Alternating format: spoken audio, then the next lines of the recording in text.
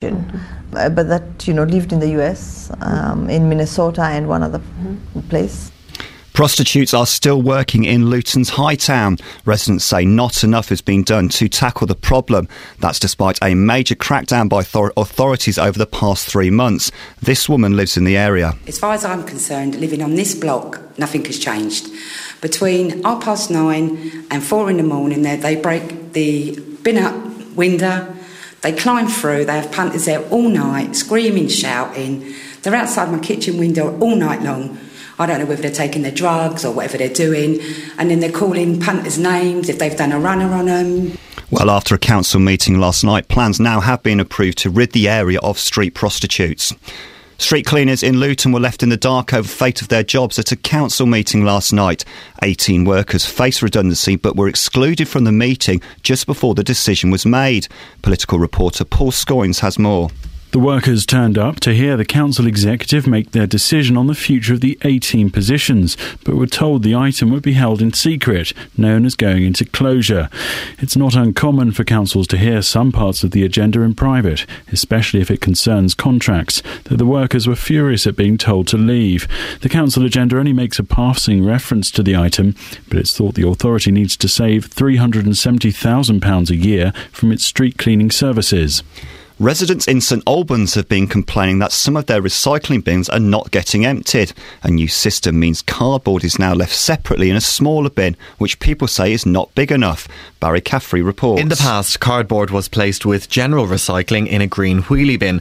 Now it has to be placed into a smaller bin, which people say is not big enough. As a result, they are leaving cardboard loose next to the bins, but there have been complaints that the new bins are not always being emptied and loose cardboard is also being left behind.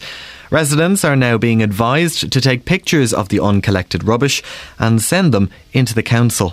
In sport, Watford are in action this evening. The Hornets take on Premier League side Norwich at Vicarage Road in round 3 of the League Cup. Meanwhile, Luton are in conference action at Woking. And your weather for beds, hearts and bucks this morning. Mist and fog will lift to allow some sunny spells. It should be bright this afternoon and a warm day once again.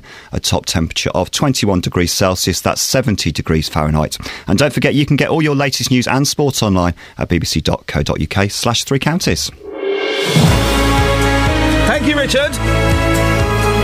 I had an horrific day yesterday. After I left the show and went home, I had an horrific day. I'll tell you what happened later. It was horrific. It involved an animal's head and a brick. Yeah. Oh, yay. Disgusting. Fun hanging out with the boys, but that bit was, oh dear. Morning, this is Iain Lee, BBC Three Counties Radio. Lots coming up on the show this morning, including as a woman from Buckinghamshire is rumoured to be involved. We'll have the latest on the situation in Kenya.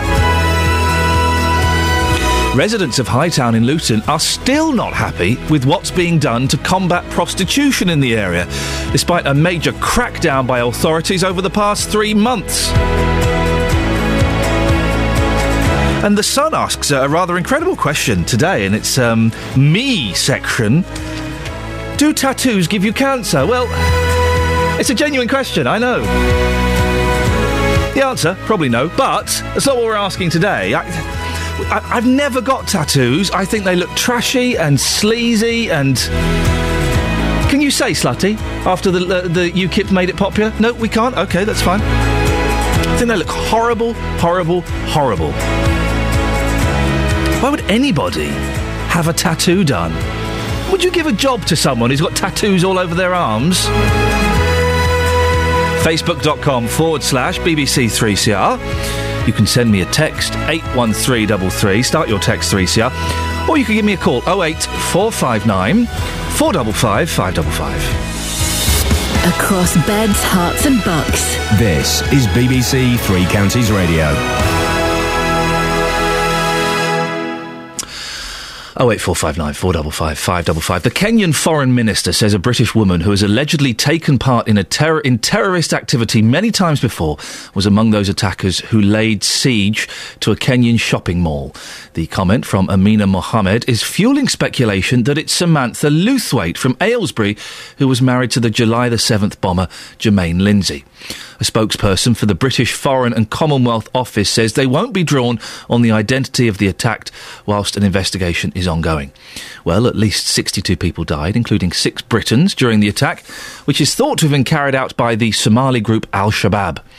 In March last year, officials say Samantha Luthwaite fled to Somalia and that officers were hunting a woman who used several identities, including hers. Well, the front page of the Daily Mail, did White Widow die in siege? She's all over other newspapers, including The Times. MI5 hunts for Britons linked to terror attacks.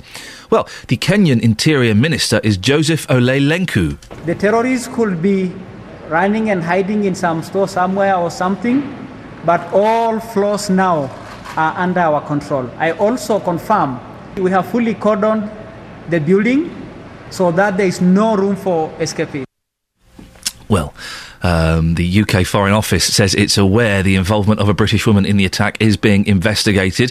More details have emerged about the moment the group, armed with assault rifles and grenades, stormed the complex on Saturday lunchtime. Dr Sunil Sachdevar is an orthodontist who runs a clinic there. I saw about 12 bodies on the rooftop. And, there was a tent where a cookery competition for children was carrying on, and there were bodies lying under there. There's a very famous radio presenter in Kenya, an Asian lady. She was shot, and, the scene was carnage. And Kamal Kar was caught up in the first wave of attacks on Saturday. I was the last one out of there. And as soon as we came out, there were ambulances and everything there. So my first instinct was to look for my kids because I had no idea where they were. Went running out, looking in the ambulances, and I was being shoved into an ambulance as well. I had blood all over, so they thought I'm hurt. I was like, no, I have to look for my kids, and they shoved me into an ambulance, and I saw both my kids there. The relief I felt, I didn't know what to do. Call 08459 455 555. BBC Three Counties Radio. We'll have more on that a little bit later on. Now, very rarely, quite often doing radio, you get sent compact discs by local bands, big bands, rubbish bands and James Blunt. They generally always, as far as I'm concerned, end up in the bin, so don't bother sending them to me. Apart from today, I got sent a CD today. I know it's not BBC etiquette, I'm kind of tempted to play it.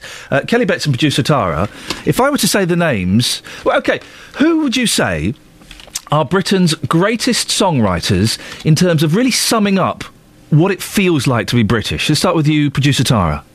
Bee Gees. What song have they sum up about being British? Oh yeah, Massachusetts and New York mining disaster 1941. That really captures the feel of being British, doesn't it? They've just inserted the names for other countries. It could be anywhere in this country. Kelly Betts, who would you say? I'm thinking of things that you would play. Yeah. So the Beatles, yep. Monkeys. Right. Well, they've not Beach Boys. Okay. Well, Beach Boys sing about California. So again, you've not. Let me ask the question again. Maybe. Let's ask a different one. Let me ask Justin. Justin. Yes. Which British singer-songwriters do you think really sum up what it's like to be British? Probably Chris Farlow. Sorry? Chris Farlow.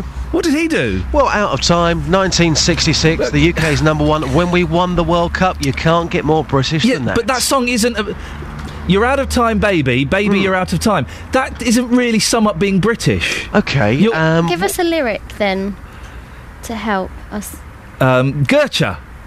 Is that British? Yeah. Chaz and Dave. Yay! Legends. I've got the new Chaz and Dave single. I'll play it. Please, just play it. Producer Tara, your face seems to be in contradiction with what Justin has just ordered there. What? I've got a cold. I need to blow my nose. Have you checked it for swearing and bad language and filth? No, I haven't. Okay. I mean, should we play it, Jaz? Yeah, do it. Okay, well, I'll come back to you afterwards. We'll have a little rub it on, yeah? Very, very nice. We'll have a little chatsy about it. Here we go. Here's the new one from Chaz and Dave. Oh, hang on a second.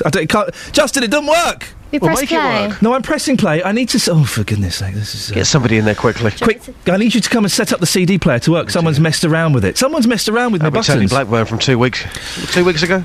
Well, I do hope the bosses have received my email asking Tony Blackburn never to be permitted back in this place, for goodness sakes. Why would he come in and mess up my studio like this? I've got no idea. Let's try it now. Here we go. Kelly Betts is stood next to me. Just press the play button. Yeah, but Chaz and Dave anyway. What do you mean? Here we go. Yeah, come on.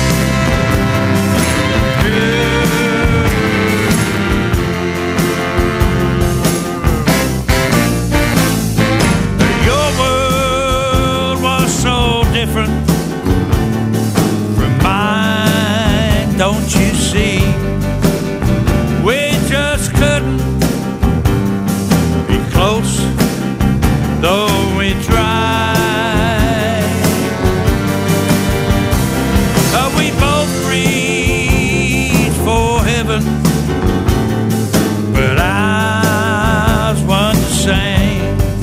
That's what happens when two worlds collide. Your world was made up of things sweet and good.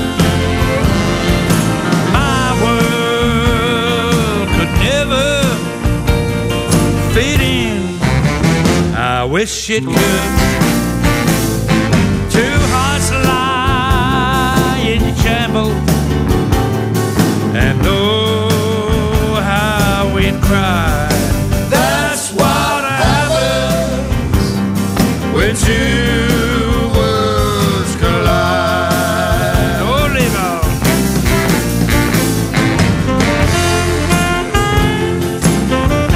on. So, Kelly Betts, what do you make of it so far, huh? Good. The worst song I've ever heard. Sorry? So I've put Radio 4 on in here. Producer Tara, what do you think? You're enjoying it, aren't you? Well, I think right now I'd probably enjoy it more if I'd had a bit to drink. Oh dear, oh dear, oh dear, oh dear. Your world was made up of things sweet and good. My world could never fit in. I wish it could. Two hearts lie in shambles, and oh, how we'd cry. That's what happens when two worlds collide. It sounds like my granddad, and he's been dead for 10 years. Maybe we should have checked that one. Okay, listen, it's good to play new music. Maybe that can go on to BBC Introducing, Kelly Betts. That doesn't sound new or like music. That was awful. Producer Tara's texting someone. Is it that bad? She's resigning. Is that Justin? What? I thought that was wonderful. That's what happens when two worlds collide. What is there not to like about that? I tell you what. Listen, the BBC is owned by the public. It's not, but let's pretend it is. Let's put it out to the public. Do we make that our record of the week? Track of the week. Chaz and Dave. 08459 455 555. Dear listener, it's up to you. Does that become record of the week? If we don't hear from you, I'm going to take that as a tacit approval, and that means it will. So 08459 455 555. Do you want to hear Chaz and Dave when two worlds collide every day this week? Dear listener, of course they do. Yeah. Of course they do. Feel good music. Kelly, has anybody phoned in yet? No. It's looking likely we're going to be playing it every day. Feel good music. 08459 455 555. Justin, what are you up to this morning? Going to be talking about tattoos, and also talking about things which motorists just can't stand. The things that other motorists do that really wind you up. For me personally, it's always been people on the handheld mobile phones. But this morning, we're talking to motorists and finding out what really gets their goat. On the handheld mobile phones. Yes, all right, Grandad. those darned pocket telephones are everywhere these days. They are, aren't they? Justin, no one's calling in, so I think Chaz and Dave have got the thumbs up. Excellent. Gives my thumbs up. Same time tomorrow then. Brilliant. Ta-ta. 08459 455 555. Travel news for beds, cards and bugs. BBC Three Counties Radio. Good morning. Things looking pretty clear on the main routes through the three counties. Looking at the M25 on the cameras, there's no delays going into the roadwork section quite yet this morning. Things moving well between junction 23 and 25, so from the A1M at South Mimms round toward the A10 at Enfield. We're also looking good as you make your way into London. The A1 through Boreham Wood, no delays yet on the sensors, and the A40 coming off the end of the M40 and past Uxbridge is also running well. Roadworks not causing hold-ups in Milton Keynes. They were expecting delays later on because the A5 does tend to get quite busy coming down to the McDonald's roundabout at Watling Street and the A4146 there. They're still doing junction improvement works. And if you're driving through Dagnall, the Dagnall Road, doing water main work, and it's at the junction with the B4540. Trains and tubes running well. Adam Glynn, BBC Three Counties Radio. Thank you, Adam. 6:16, it's Tuesday the 24th of September. I'm Iain Lee. These are your headlines on BBC Three Counties Radio. Investigations continue to establish whether the British woman involved in the Kenyan terrorist attack is Samantha Lewthwaite from Aylesbury, who was married to the July 7th bomber, Jermaine Lindsay. Residents living in the Hightown area of Luton say more still needs to be done to tackle street prostitution. Last night, councils met and approved a plan to rid the area of prostitution. And in sport, Watford are in League Cup action against Premier League side Norwich this evening. Coming up, should we continue to play that fantastic new single by Chaz and Dave? 08459 455 555. If you don't call in, I will assume, as is my right, that you're giving it a tacit thumbs up, and therefore we will hear it every day. I hope we do. BBC Three Counties Radio.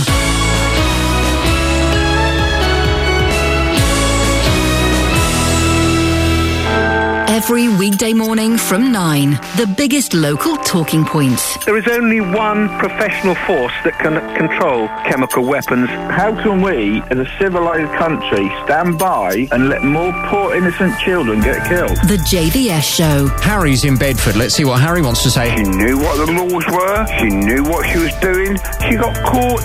Tough. I disagree with the penalty. I think that for smuggling drugs, it shouldn't be a death penalty. The JVS Show. Weekdays from 9. BBC Three Counties Radio. Well, Lynn in Hemel has been in touch with BBC Three Counties Radio saying, Ian, that song was fantastic. Keep on playing it, please. So, Lynn, thank you for that. A few more votes, and that will guarantee it a slot every day this week.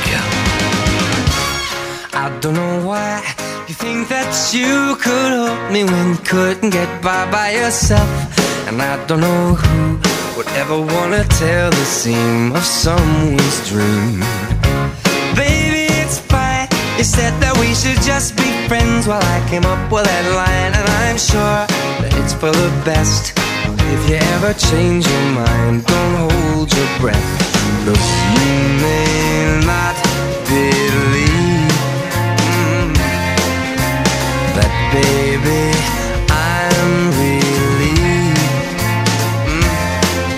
when you said goodbye, my whole world shined. Hey, hey, hey, it's a beautiful day. I can't stop myself from smiling. If I drink and then I'm buying, and I know there's no denying.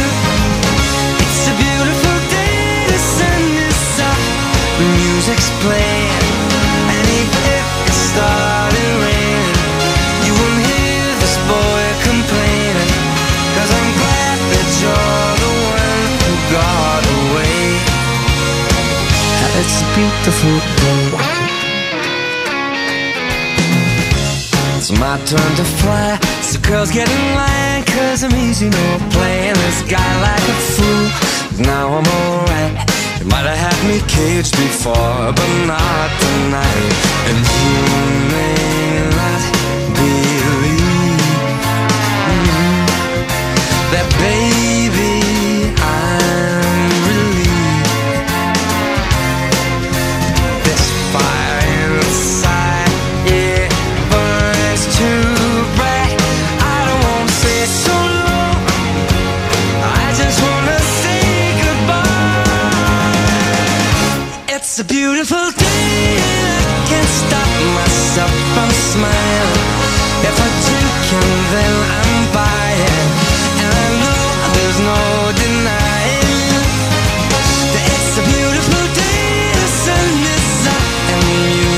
playing. And even if it started raining, you wouldn't hear this boy complaining. 'Cause I'm glad that you're the one who got away. 'Cause if you think I'll take up my time with thinking of our breakup, then you've got another thing coming your way. 'Cause it's a beautiful day.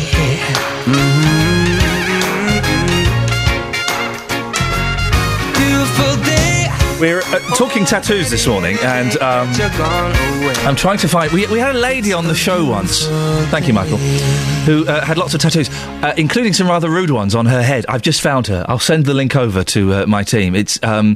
it really is an unpleasant... I mean, I know she takes it to the extreme, but it really is a rather unpleasant look. We'll talk about tattoos in a little bit. But before that, some residents in St Albans have been complaining that their recycling bins are not getting collected.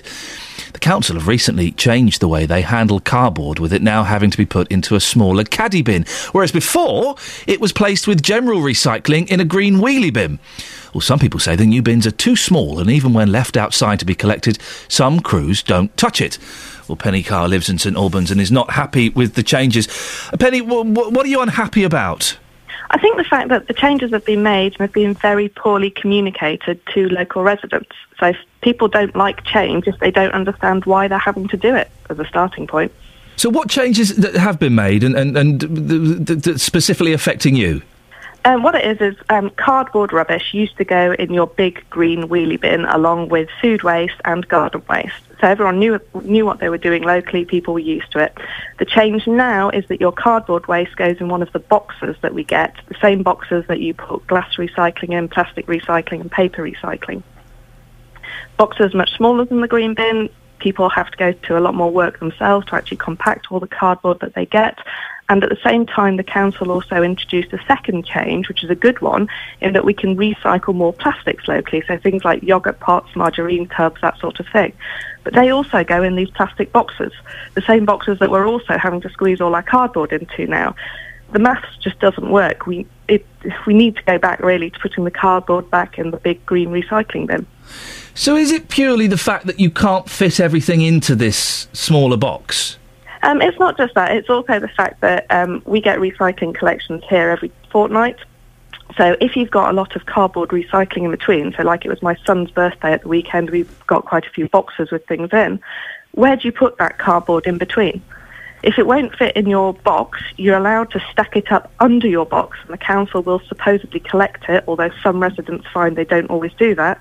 But then you're leaving the cardboard out in the rain all week to get soggy, and come bin day, you're having to pick up piles of soggy cardboard and carry them to the curbside. That's not encouraging people to recycle, is it?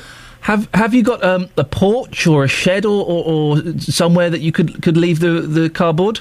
Not really, not without having to go even further out of my way. And when you've got two small kids, trying to lug around boxes of recycling once a week whilst juggling the kids and stopping them running into the road isn't easy anyway.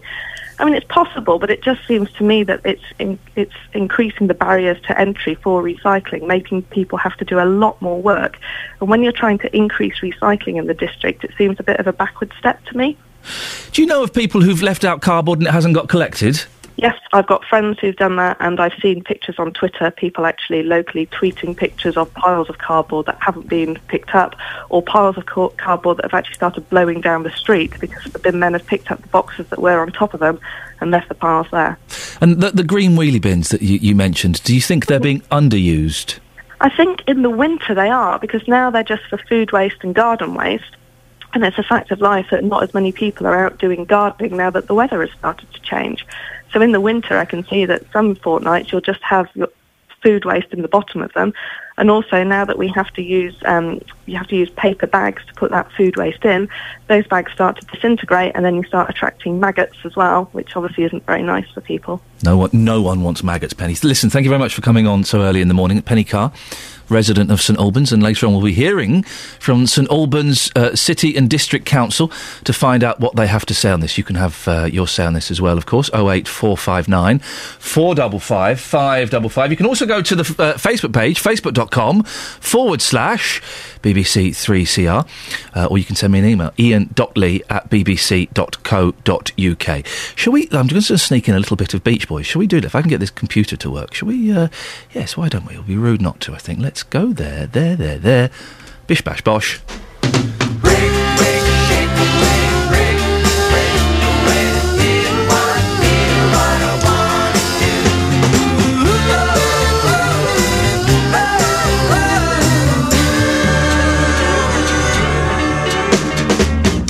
Time will not wait for me.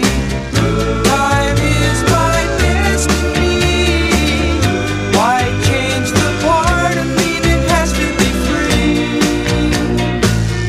The love that passed me by, I found no reason why. But now each day is filled with the love, that very same that passed me by, and that is why I can't break away from that lonely life, and I can do what I want, and break away from that empty life where my world is new. When I lay down on my bed, I heard voices in my head telling me now, hey, it's only a dream. The more I thought of it, I had been out of it. And here's the answer I found. It's baby, found out it was in my head. Found out it was my head. Found out it was in my head. And I can break away to the better life, where the shackles ever hold me down. I'm gonna make a way for each happy day as my life turns around. Come on, Oh, for you joy, joy, won't you come break on? away, break away, break away, break away, break away. Feel the vibrations and all the sensations that break away. Well, the votes are flooding in on Chaz and Dave. Let's just pick two at random, shall we? A vote from me for Chaz and Dave. Says Dave in Kempston. I'm suspicious.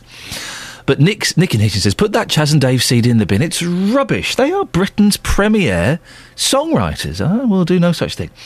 08459 455 555. It's BBC Three Counties Radio. Let's get the latest travel news now. Here's Adam. Travel news for beds, cards and bugs. BBC Three Counties Radio. Some roadworks in Markyate, Buckwood Road, and it's at the junction with the High Street. They're doing them for the next couple of days. They should be wrapped up tomorrow. Things moving nicely as you drive through Cholton this morning. This despite the works on the Luton Road, the B579. They're doing works at the junction with Cholton Heights. Through Beaconsfield, some delays on and off throughout this week. Not yet today, but it's likely to get slow again along Dorney Hill, the A355. This is as you come through Beaconsfield from Burnham Road down toward Harehatch Lane, near Dorney Bottom, coming down toward the A40. On the M40, you've got narrow lanes and a 50-mile-an-hour speed restriction. This is around Junction 7 at Tame. And it's been getting a little slow through there some mornings as well, but again, so far today, so good. M25 moving nicely, no other trouble that I can see on the cameras or the sensors, and the train departure board's showing a good service. Adam Glynn, BBC Three Counties Radio. Across beds, hearts and bugs. This is BBC Three Counties Radio.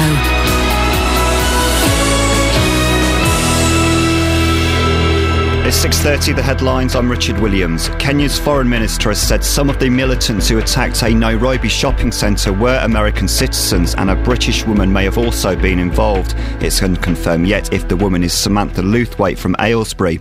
The security forces say they are now in control of the building after a near 3-day siege. Prostitutes are still working in Luton's Hightown. Residents say not enough is being done to tackle the problem. That's despite a major crackdown by authorities over the last 3 months. And street cleaners in Luton were left in the dark over their jobs after a council meeting last night. 18 workers faced redundancy but were excluded from the meeting just before the decision was made. Three Counties Sports. BBC Three Counties Radio. Watford are in action this evening. The Hornets take on Premier League side Norwich at Vicarage Road in round 3 of the League Cup. And manager Gianfranco Zola is expected to make changes and new loan signing Josh McEachran should be involved. Zola welcomes a chance to play top-flight opposition. It's a good challenge for our players like it was last year against Manchester City. We want to see where we stand right now, and I think it would be a great opportunity for some of our young players also to see the standard where we need to get. Luton could have striker Paul Benson and defender Alex Lacey back for tonight's conference match at Woking. Skipper Ronnie Henry will also play despite an argument with a supporter after the win over Lincoln. Henry believes negative comments from some of the fans is affecting young players' development at Kenilworth Road. So does Hatters boss John Still agree? I don't know completely, and I can't say yet whether their development has been affected or not. I can't because they're not far enough up the line. But tell me anyone that enjoys abuse. And there's commentary on both Watford and Luton's games tonight on BBC Three Counties Radio. Leyton Orient's perfect start to the season continues. Russell Slade's side beat Brentford 2-0 at Griffin Park last night. That makes them 8 wins out of 8 in League One. The former World Snooker champion Shaun Murphy has called for Stephen Lee to be given a lifetime ban. Lee was found guilty on 7 charges of match fixing last week in what the sport's governing body called the worst case of corruption it had ever seen. He'll be sentenced later today, and Murphy says Lee should never play again. I think things do need to be looked at as to why he found himself in a position where he felt the need to cheat. But ultimately, as a professional sportsman, he's not just defrauded himself, he's defrauded the game and its members and its reputation. And for that, I don't think we should ever see Stephen Lee play professional snooker again. That's all your sport. There's more at 7. Call 08459 455 555. BBC Three Counties Radio.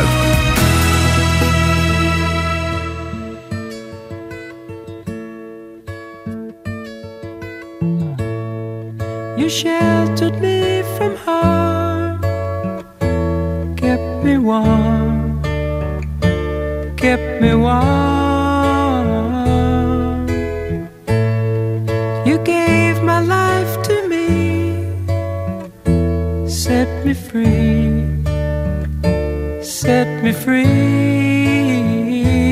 The finest years I ever knew,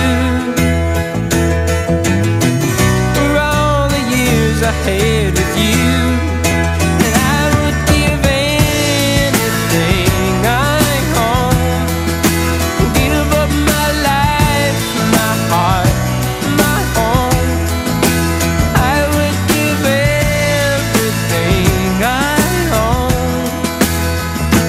just to have you back again. You taught me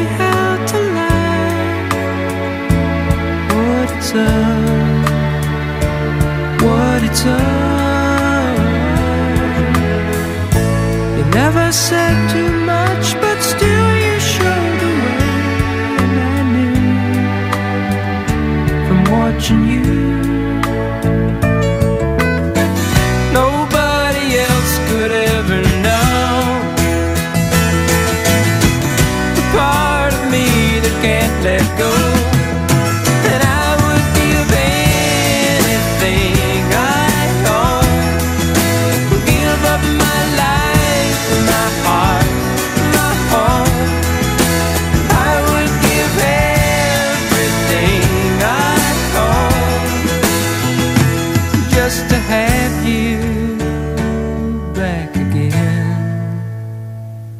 Is there someone you know?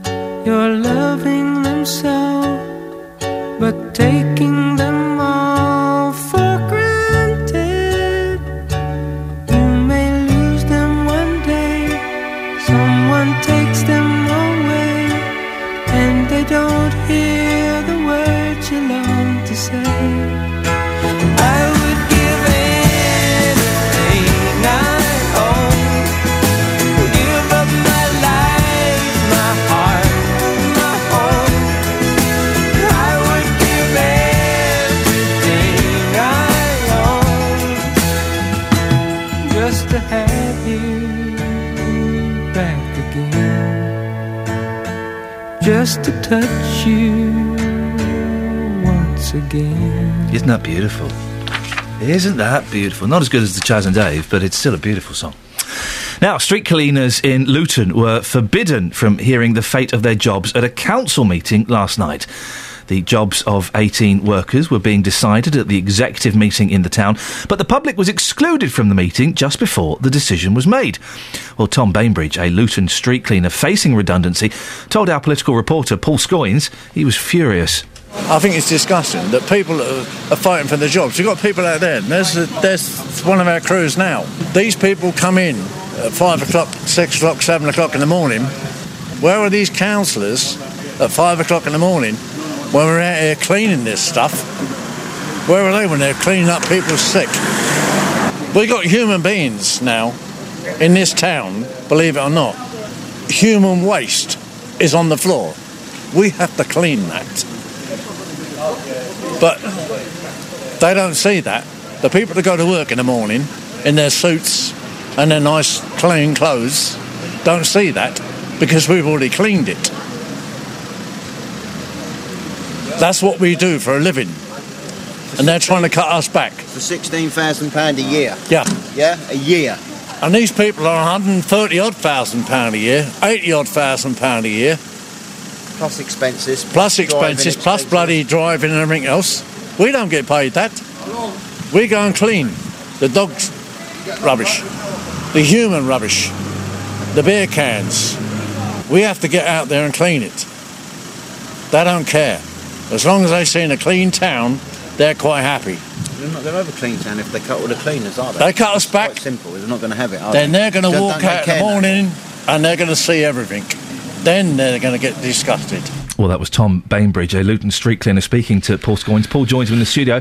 Obviously very strong feelings about this. Yeah, that's right, Ian. I mean, at the meeting last night, several things were there being discussed, but this was sort of the thing that the public turned up to, if you like, and the cleaners, are about a dozen of them, were there from the Unite Union, and they were pretty upset when they were told that they were going to have to leave. Well, this is what I don't understand. Why were they stopped from attending that part of the meeting that was relevant to them? That part of the meeting, in the executive meeting, they have what's called the yellow pages, because those are the pages of the agenda that don't get published to the public. They're the private ones, so they might contain confidential contract information, they might contain some individual names which wouldn't be appropriate, the council say, to be held in the public domain, and that was one of the areas that was going to be discussed. And the workers felt, well, we are employees of the council, we're not the public, so I mean that's usual for the press to sort of, we all have to go at that point. Yeah.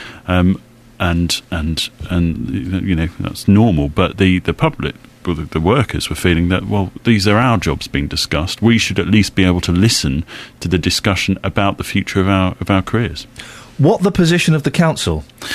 The position of the council is that they are going to, well, we don't know because I wasn't able to hear what was going on. My understanding is from several sources that the decision did go through. 18 jobs will be lost, so that will reduce the number of street cleaners in Luton to 65. It's around about a quarter of the jobs gone, and the council say, well, they've got to make some savings. I think it's around £370,000 a year from the budget of the street cleaners. What the street cleaners, though, say is that that will affect immediately the look of the town and will turn it into, as you heard some of those comments there, the things that we don't like to see in the morning that happen overnight will still be there.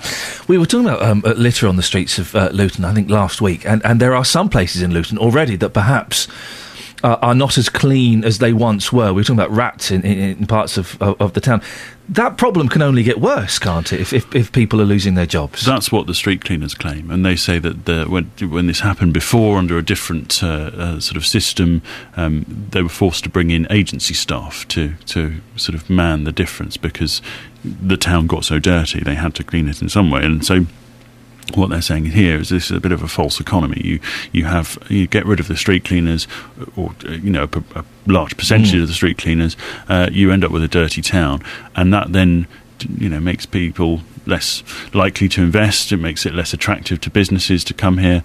And what they were also saying is that with the opening of the busway today, you're going to get even more people coming into Luton. So what are you going to do? You're going to have a situation where you've got a nice new, transport infrastructure in the town, but no one wants to come here because it's too dirty. Do we have a timescale for this? Do we know when these jobs are going to go? Well, technically by the end of the financial year, so March. Right. But the unions are saying that they're being invited, if you like, to apply for redundancy earlier, which would, of course, then make those savings achieved a bit quicker.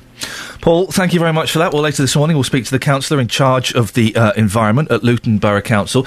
Did I, just moving off onto a slight tangent, if you don't mind, indulging me? No, have I told you about my horrific day yesterday? Well, I heard about it. I had an horrific day. An horrific day. Yeah.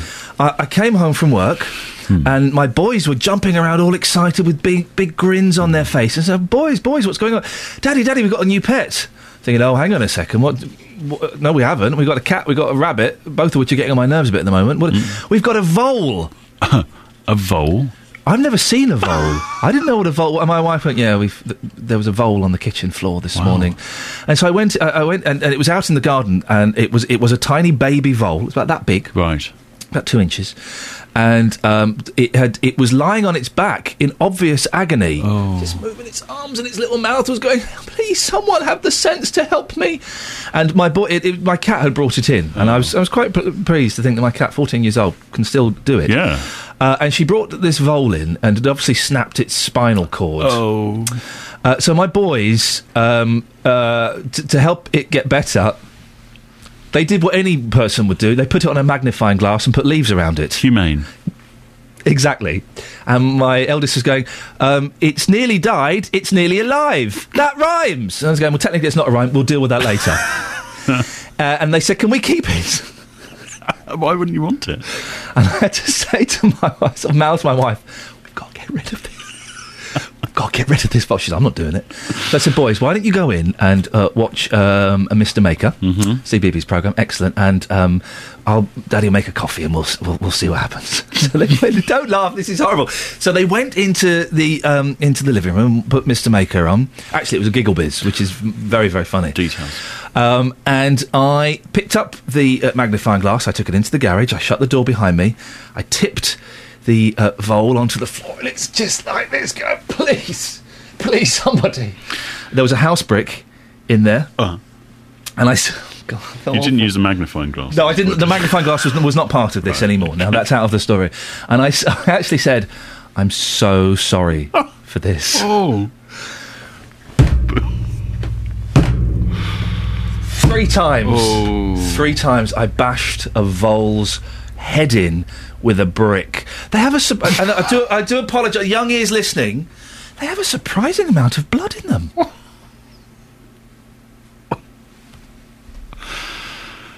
Well, I think it was the right thing to do, Ian. It was, Was it? It was the mature thing to do. Shouldn't have taken it to the vets or put a lolly stick on its back? I don't think so. Or just put it in the bin. No. That's made me feel a lot better, Paul. Thanks. You did the right thing. Paul Scoins, our humane correspondent. Thank you, Paul. 08459 455 555. Have you ever had to kill an animal? Travel news for beds, cards and bugs. BBC Three Counties Radio. Slow now this morning on the A1M southbound past Stevenage at junction 7. Also busy as you go into London along the A1 through Boreham Wood, Stirling Corner toward Apex Corner. In Harpenden, St Albans Road, the A1081 slow moving on the northbound side just after Station Road. M25 anti-clockwise building up steadily. Waltham Abbey to Enfield as traffic goes into the roadworks, and from the M1 round to the A41 junction 21 to 20 looking quite busy as well. Trains and tubes, though, they are still running well. No major issues. Adam Glynn, BBC Three Counties Radio. Thank you very much. I'm hearing the most terrific story now from Paul Scoynes about when he saw someone stamping a kangaroo to death. This really is. What a horrific morning on BBC Three Counties Radio. I can only apologise. Moving swiftly on, it's 6:45, it's Tuesday, the 24th of September. I'm Iain Lee, and these are your headlines on BBC Three Counties Radio. Kenya's foreign minister has said 2 or 3 Americans and a British woman are among a group of Islamist militants who stormed a shopping centre in Nairobi on Saturday, killing more than 60 people. It is unconfirmed yet if the British woman is Samantha Luthwaite from Buckinghamshire. Residents of Hightown in Luton say not enough is being done to combat prostitution in the area, despite a major crackdown by authorities over the past 3 months. In sport, Watford are in League Cup action against Norwich at Vicarage Road this evening. And coming up, what annoys you about Justin Dealey? No, hang on. What annoys you about other drivers Justin Dealey will be finding out? Yes, that's it. But before that, let's get the weather. Beds, Hearts and Bucks weather. BBC Three Counties Radio. The weather is on its way. I've been told that the weather department are so disturbed by these stories of vole and kangaroo murder that they're reluctant to come on. I'm hoping we can coax them that the whole show won't be about, not necessarily cruelty to animals, but putting them out of their misery. Let's see what happens, shall we? Good morning. Well, it's rather a misty and murky start to the day. We've got plenty of mist and fog patches. Some of them are really quite dense as well. So much so that the Met Office has issued a yellow weather warning for the fog. It's valid until 9 o'clock this morning. Now, like I said, some of it dense and some of it stubborn. It's going to take a while for this to burn back, if in fact it does. If it does, it's going to go to low cloud first. We may get some sunnier spells through the afternoon. Maximum temperature, though, again, another warm one. 21 Celsius, 70 degrees in Fahrenheit. Overnight, a repeat performance. Some mist and fog patches likely. More widespread, however, overnight tonight. But it's another mild night, minimum down to 12 or 13 Celsius. So a similar start to Wednesday. But again, it should start to brighten up in the afternoon. And the temperatures staying relatively warm for the time of year, of course, at around 20 Celsius right the way through until the end of the week. And that's your forecast. Thank you very much. Original British drama on BBC One. What is this place? You're in Atlantis. You were drawn here by forces so powerful that they stretch between the worlds. The legend begins. Who am I? Jason. Whoever heard of a hero called Jason? Now, Hercules, that's a name to father a legend. I'm forgetting my manners. I'm Pythagoras. They've released the hunting lines. Who the hell has hunting lines? You're not like other men. You realise that. What do you mean? Atlantis. I don't understand my place in this world. Starts Saturday night at 8:25 on BBC One and BBC One HD. Why?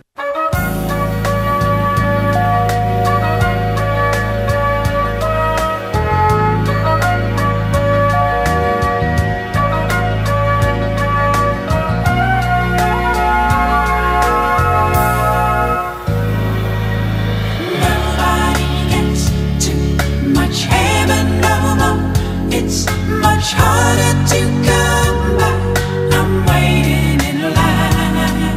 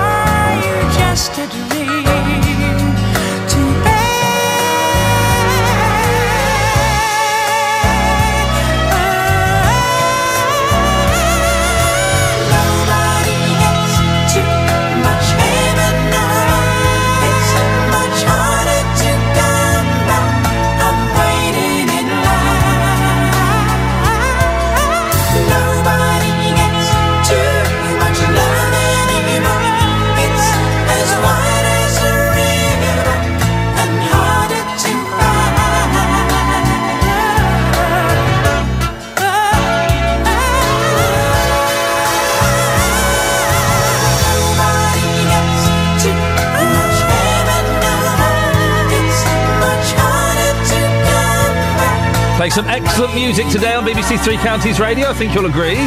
Morning, this is Iain Lee. Now, what annoys you about other drivers? There's a survey of 2,000 motorists. It found that 60% feel stressed when driving, and they feel that the morning commute is the most stressful point of their life. My morning commute is wonderful. Oh, I love coming into work. 4:30 in the morning on the M25 is wonderful. Peaceful, silent, misty today. Other things that annoy them include people watching as you park, bird poop on your windscreen, and even the need to fill up with petrol. Well, Justin Dealey, you're annoying. What have people been saying to you this morning? The need to fill up with petrol. That annoys people. Well, it is. All my tanks run out. I need to fill up. Well, it is a bit of a pain, I think. The thing that annoys me, I hate people watching me park. I really do. But... is the idiot drivers at petrol stations who don't realise that the cable that the petrol comes out of, the tube, is long enough to now go around a car. So they'll have their petrol tank on the left-hand side and they'll wait for ages for a petrol pump that'll allow them to pull it. It fits around. You can go to any of those pumps and pull it over. Well, do you know what? I would happen to agree on my car because I think we've both got quite small vehicles. However, and this could be one for your listeners this morning, but on certain vehicles, the vehicles that are so big or so tall that you can't actually get... no, you can't get it around the other side. You can't do it. That's Mr. Babbage going, wrong. No, I think I'm right on this one. No, well, you are actually...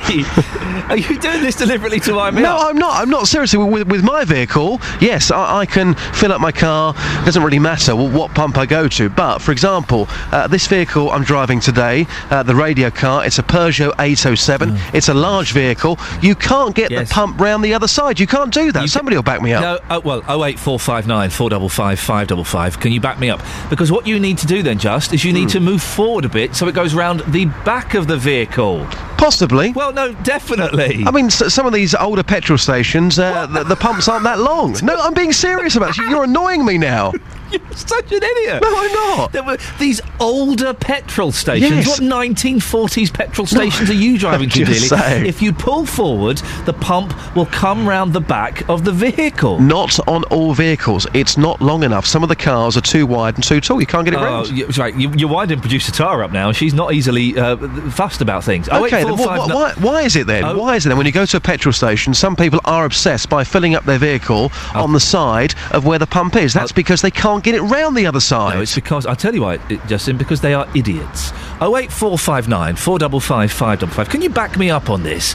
There is no vehicle, apart from maybe a truck, where you cannot pull the pump around to the other side. It seems obvious. Anyway, listen, well, you've been talking to people about this. Yes, I've been talking to motorists this morning. Another thing that annoys me is people who don't follow their sat-navs and say it's only 5 minutes away, 20 minutes later you're still not there. Are you talking about my driving? I'm specifically referring to you, yes. That was the sat-nav, not me. So, this morning I've been asking motorists about what makes them angry. Here's what people have had to say. Right on my nerves this morning. Inconsideration. If you're trying to pull out the side of a road and someone might let you in, there's a whole line of traffic, that sort of thing annoys me. Lack of indication. That's the big one for you? That's the big one, especially on the motorways. That's not so much around town, but on the motorways. Driving a coach or lorry, then you can see a lot of things. If you go on A406, you can see a lot of people texting and driving on the phone as well. As a professional coach driver, you can see I got Bluetooth. My phone is there. I'm not going to touch the phone. If I see the number, if I want to answer it, I press this button. Otherwise, I don't touch anything. Taxi drivers, no indicators. Bit stereotypical, blaming then the taxi drivers, isn't it? Is it? In your experience, they're the worst? Yeah, definitely. Foul language. Foul language?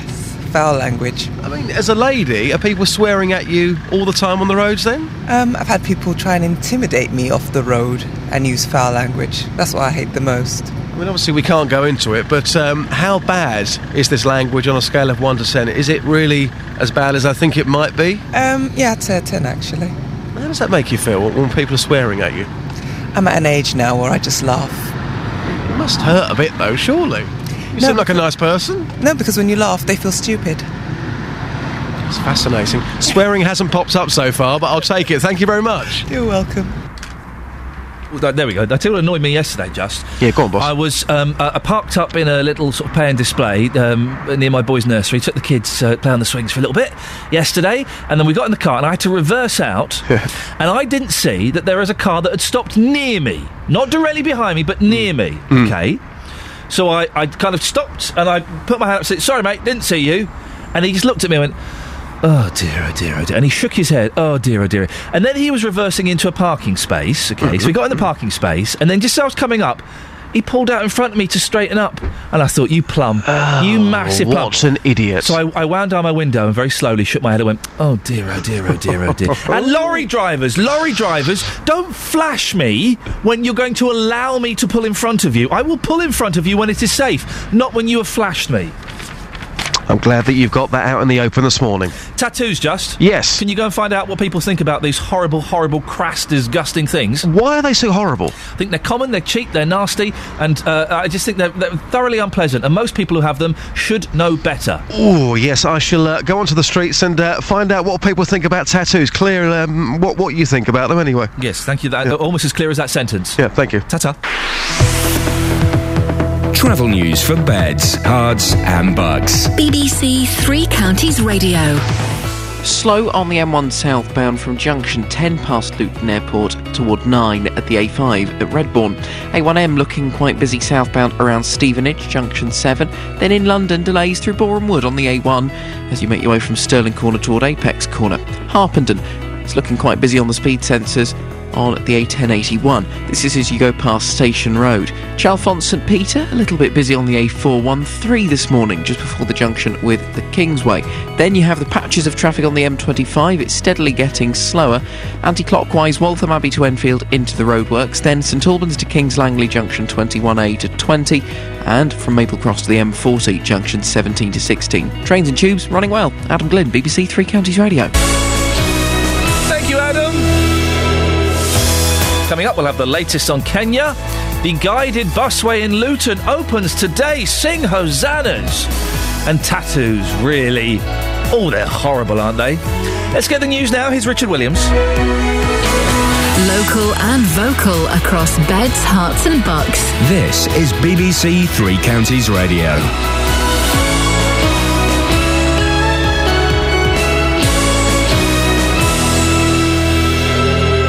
Good morning, it's 7 o'clock, I'm Richard Williams. The headlines: Buckinghamshire woman amongst terror suspects, plan to rid street prostitution in Luton a step closer, and street cleaners in the dark over jobs. BBC Three Counties Radio. Kenya's foreign minister has said 2 or 3 Americans and a British woman were among the group of Islamist militants who stormed a shopping centre in Nairobi on Saturday, killing more than 60 people. British authorities are investigating if one of the attackers is Samantha Luthwaite from Buckinghamshire, who was married to the July 7th bomber Jermaine Lindsay. The Kenyan foreign minister Amina Mohamed explained what was known about some of the attackers. From the information that we have, 2 or 3 Americans, and I think so far I've heard of 1 Brit. And the Brit was a British-born woman? Woman. She's, I think, done this many times before. The Americans, from the information we have, are young men, about between maybe 18 and 19, of Somali origin or Arab origin, but that, lived in the US, in Minnesota and one other place. Residents of Hightown in Luton say not enough is being done to tackle prostitution in the area, despite a major crackdown by authorities over the past 3 months. The council met last night to rubber stamp its plans to rid the area of street prostitutes. Shazad Kazam is a local shopkeeper who runs a campaign to clean up the area. He says you can see a difference. It's not enough to what we were promised, that there will be a whole month of operations. We never got a whole month. When they were out, the police were making a difference. I think, they can't look at it that they're going to spread it over 5 years. They should look at eradicating it as soon as possible and putting as much resources available to them on a regular basis. Residents in St Albans have been complaining that some of their recycling bins are not getting emptied. A new system means cardboard is now left separately in a smaller bin, which people say is not big enough. Speaking to Iain earlier, local resident Penny Carr said the council had got their estimates wrong. People have to go to a lot more work themselves to actually compact all the cardboard that they get.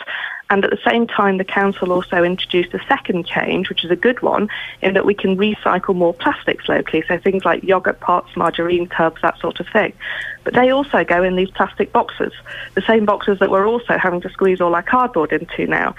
The maths just doesn't work. People don't like change if they don't understand why they're having to do it. Street cleaners in Luton were left in the dark over the fate of their jobs at a council meeting last night. 18 workers faced redundancy but were excluded from the meeting just before the decision was made. And in sport, Watford are in action this evening. The Hornets take on Premier League side Norwich at Vicarage Road in round 3 of the League Cup. Meanwhile, Luton are in conference action at Woking.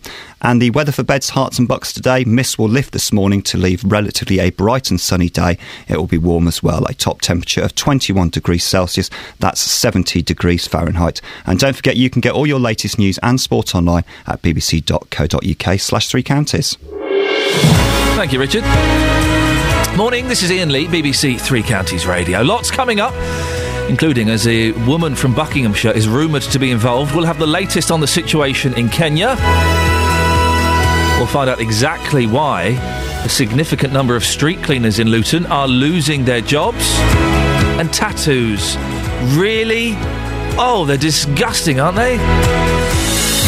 Across Beds, Herts and Bucks. This is BBC Three Counties Radio. Now, investigations continue to establish whether the British woman involved in the Kenyan terrorist attack is Samantha Lewthwaite from Aylesbury, who was married to the July the 7th bomber Jermaine Lindsay.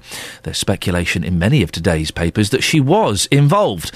At least 62 people died in the attack, including 6 Britons, and it's thought to have been carried out by the Somali group Al-Shabaab.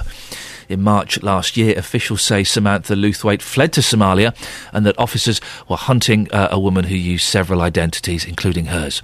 Well, Dr. David Lowe is an expert in terrorism at Liverpool John Moores University. Good morning, David. Lots of speculation about whether Samantha Lewthwaite was part of this group. The Kenyan foreign minister has talked about a British woman being involved who's taken part in terrorist activities many times before. If it isn't her, are there a significant number of British women involved in this kind of thing?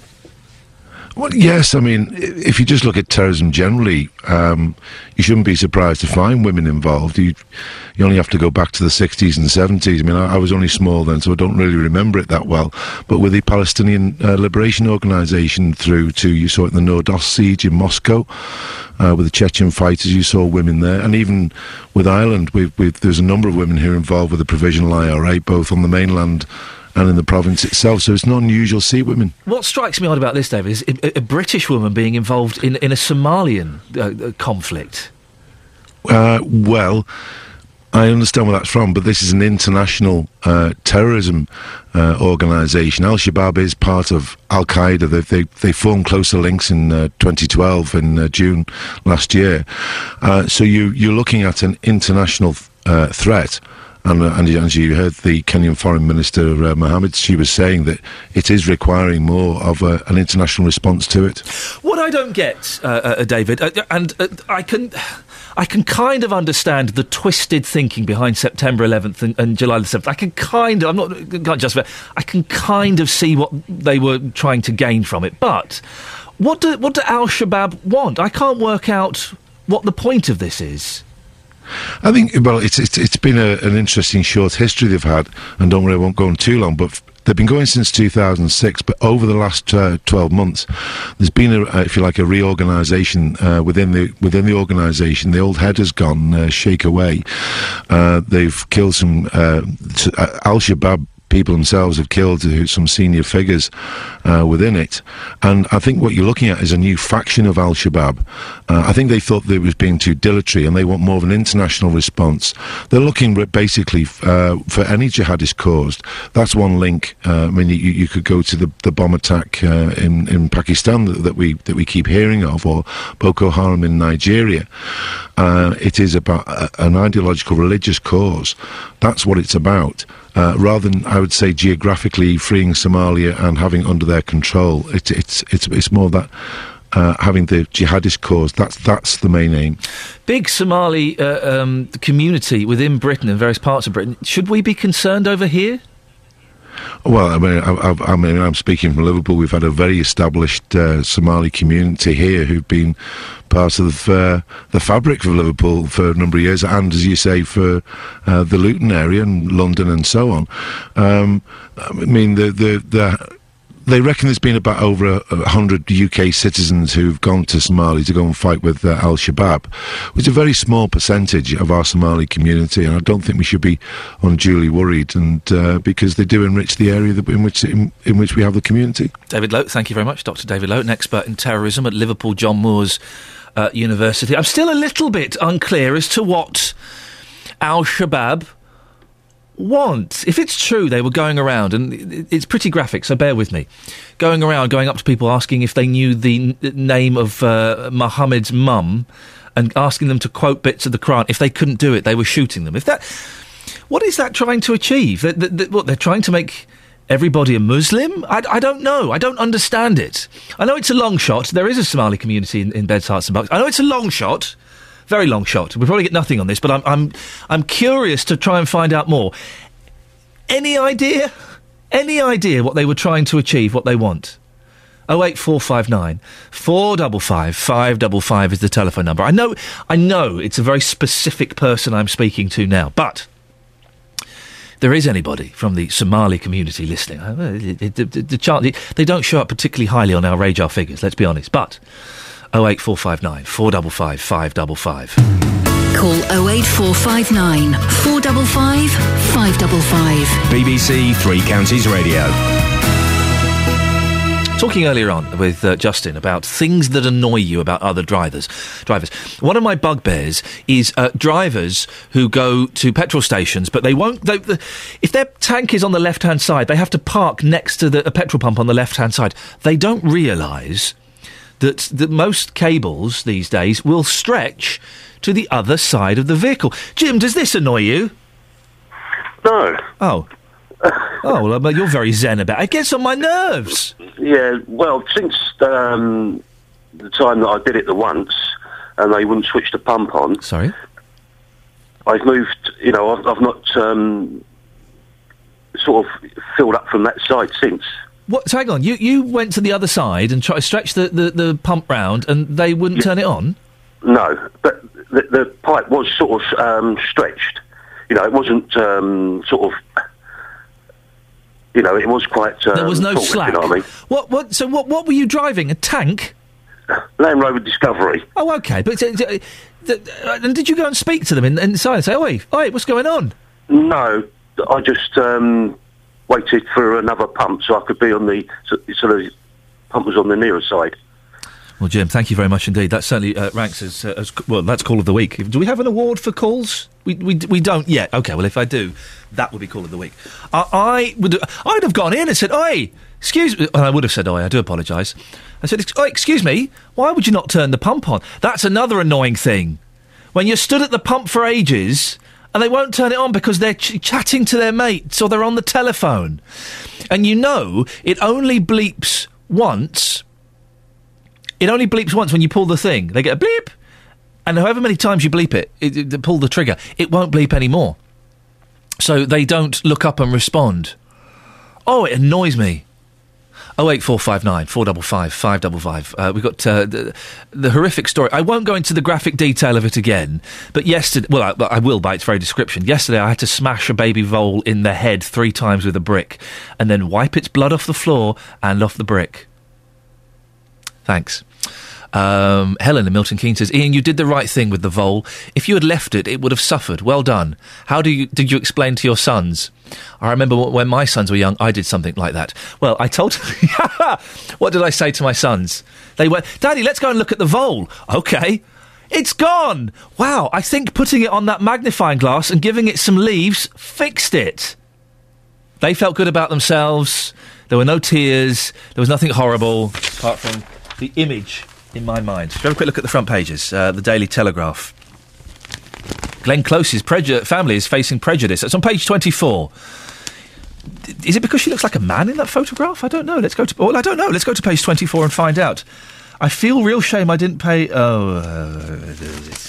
about mental health. Well, probably best if we move on. As you were. Lots of the front pages, of course, about Kenya. My wife and daughter were gunned down. These people are animals. There's a picture of a young child who had been murdered. Mid-staffs, doctors and managers are in the clear. Hey, guys, those mid-staffs doctors are getting away with it. Not a single doctor or manager will be held responsible for the mid-staff scandal after NHS regulators dropped cases into the conduct of senior medical professionals. Hold on a minute, that's more Mozart on the line. This is a thing saying that Mozart is one of the most popular things to play when you're on hold. There's a story in another newspaper that, you know, when you phone up the council and the police and things, and they put you on hold, and you hear the hold music. Do you know who's paying for that hold music? Yeah, we are. They have to pay a licensing fee. They have to pay PRS or something. So if it's the council or a public service, we're paying for it. Thanks, guys. Hey, why not put us on hold and just answer our phone calls? The Guardian. Fry joins demand to end mass surveillance by US and UK. Oh, Stephen Fry. Stephen Fry will join 40 free speech groups and other high-profile authors and artists today to bang on about stuff they don't really know anything about. I like Stephen Fry, but part of me just thinks, oh, for goodness sake, Stephen, get over it. Shall we have a quick look at the front page of the Express. You pay fine for benefit fiddler. More interestingly to me is Beverly Craven. Singer Beverly Craven, why breast cancer won't beat my daughter. See page 31. Who here remembers Beverly Craven?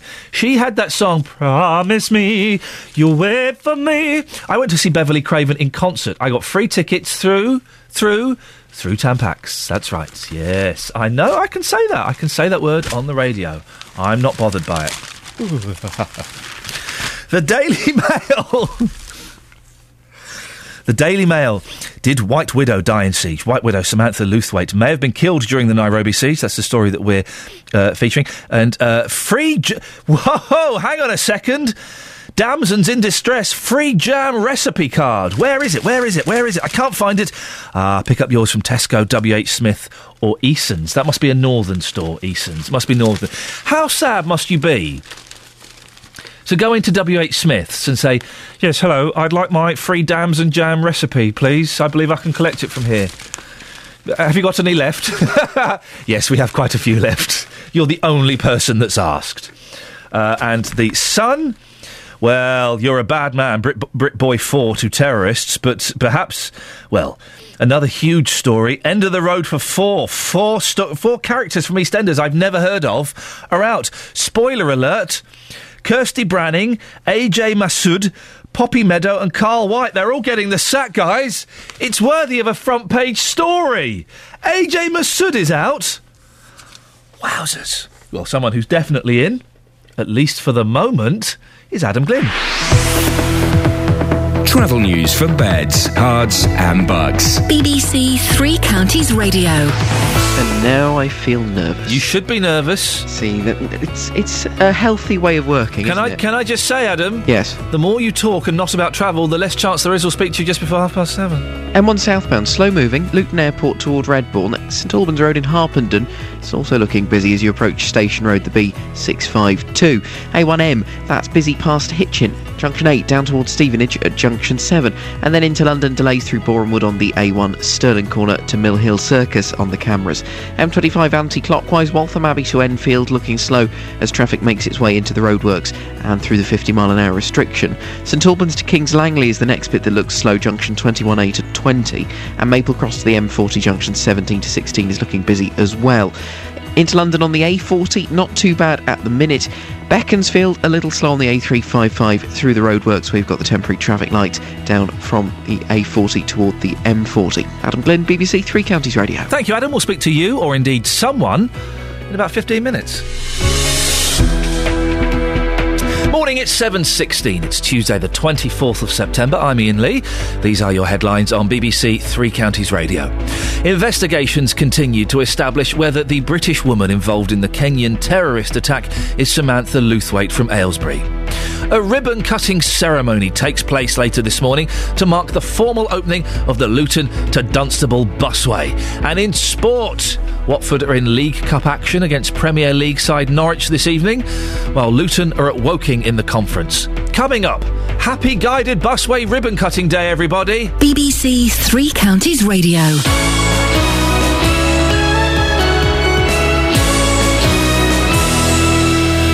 Every weekday from 12, Nick Coffer brings you... We're talking antiques and collectibles. It doesn't have to be old things. These anxieties that you have, when you get rid of this first one, you'll find that all these other things that you're talking about can fall into place. Nick Coffer. We've had some great music today. The Beatles, ABBA, Smokey Robinson, Adele, Pink Floyd. Nick Coffer. I am wearing bright purple jeans. Weekdays from 12 on BBC Three Counties Radio.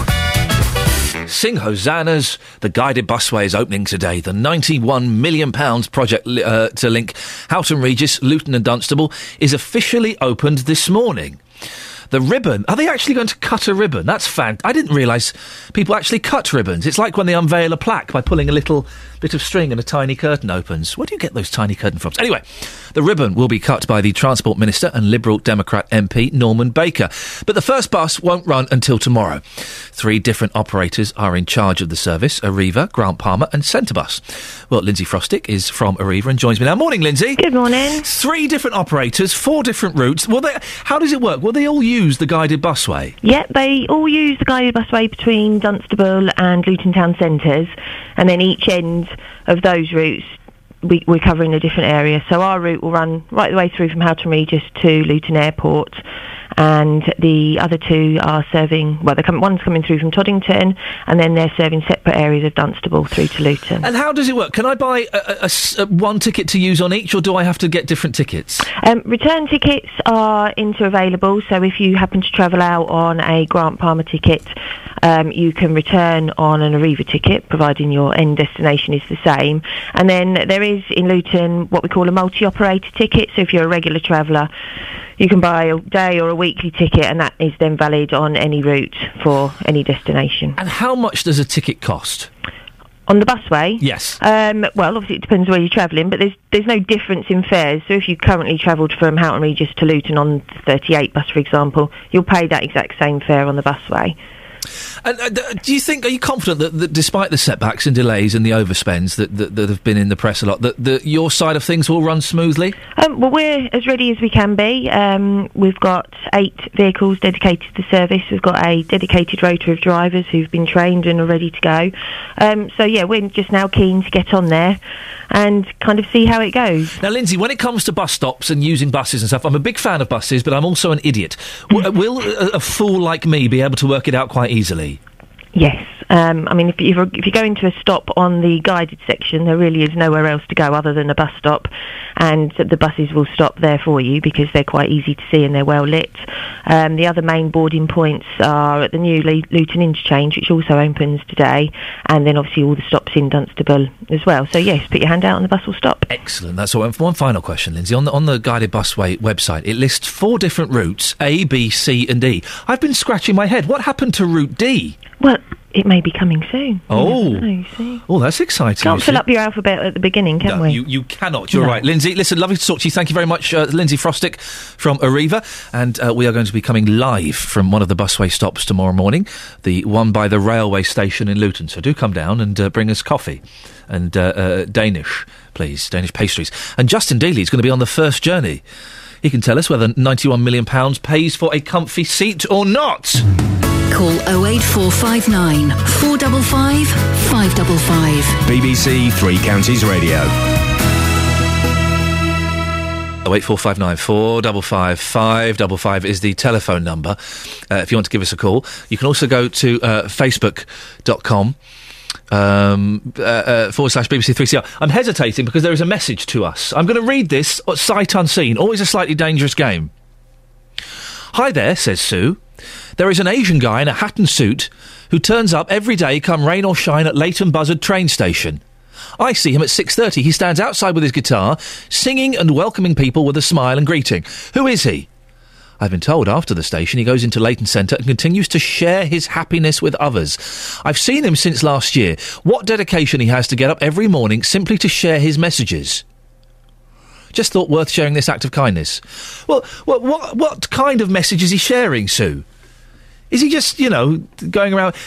jolly people I find a little bit hard work. Has anybody else seen this mysterious Asian gentleman in a hat and suit outside Leighton Buzzard train station sharing his messages of happiness? Can we find out who he is? 08459 455 555. If you're on your way to Leighton Buzzard Station or you've been there, was he there this morning? See if we can get him on. 08459 455 555 is the telephone number if you want to give us a call on that. Now, residents in St Albans are expressing concern over changes to the ways that recycling is being collected. Cardboard now has to be placed in a smaller bin, separate to the green wheelie bin which it used to go into. Well, some people have been complaining that the new bins are not big enough and that cardboard is being left uncollected. Earlier on in the show, we spoke to Penny Carr, who's angry with the council about this. If it won't fit in your box, you're allowed to stack it up under your box and the council will supposedly collect it, although some residents find they don't always do that. But then you're leaving the cardboard out in the rain all week to get soggy, and come bin day, you're having to pick up piles of soggy cardboard and carry them to the curbside. That's not encouraging people to recycle, is it?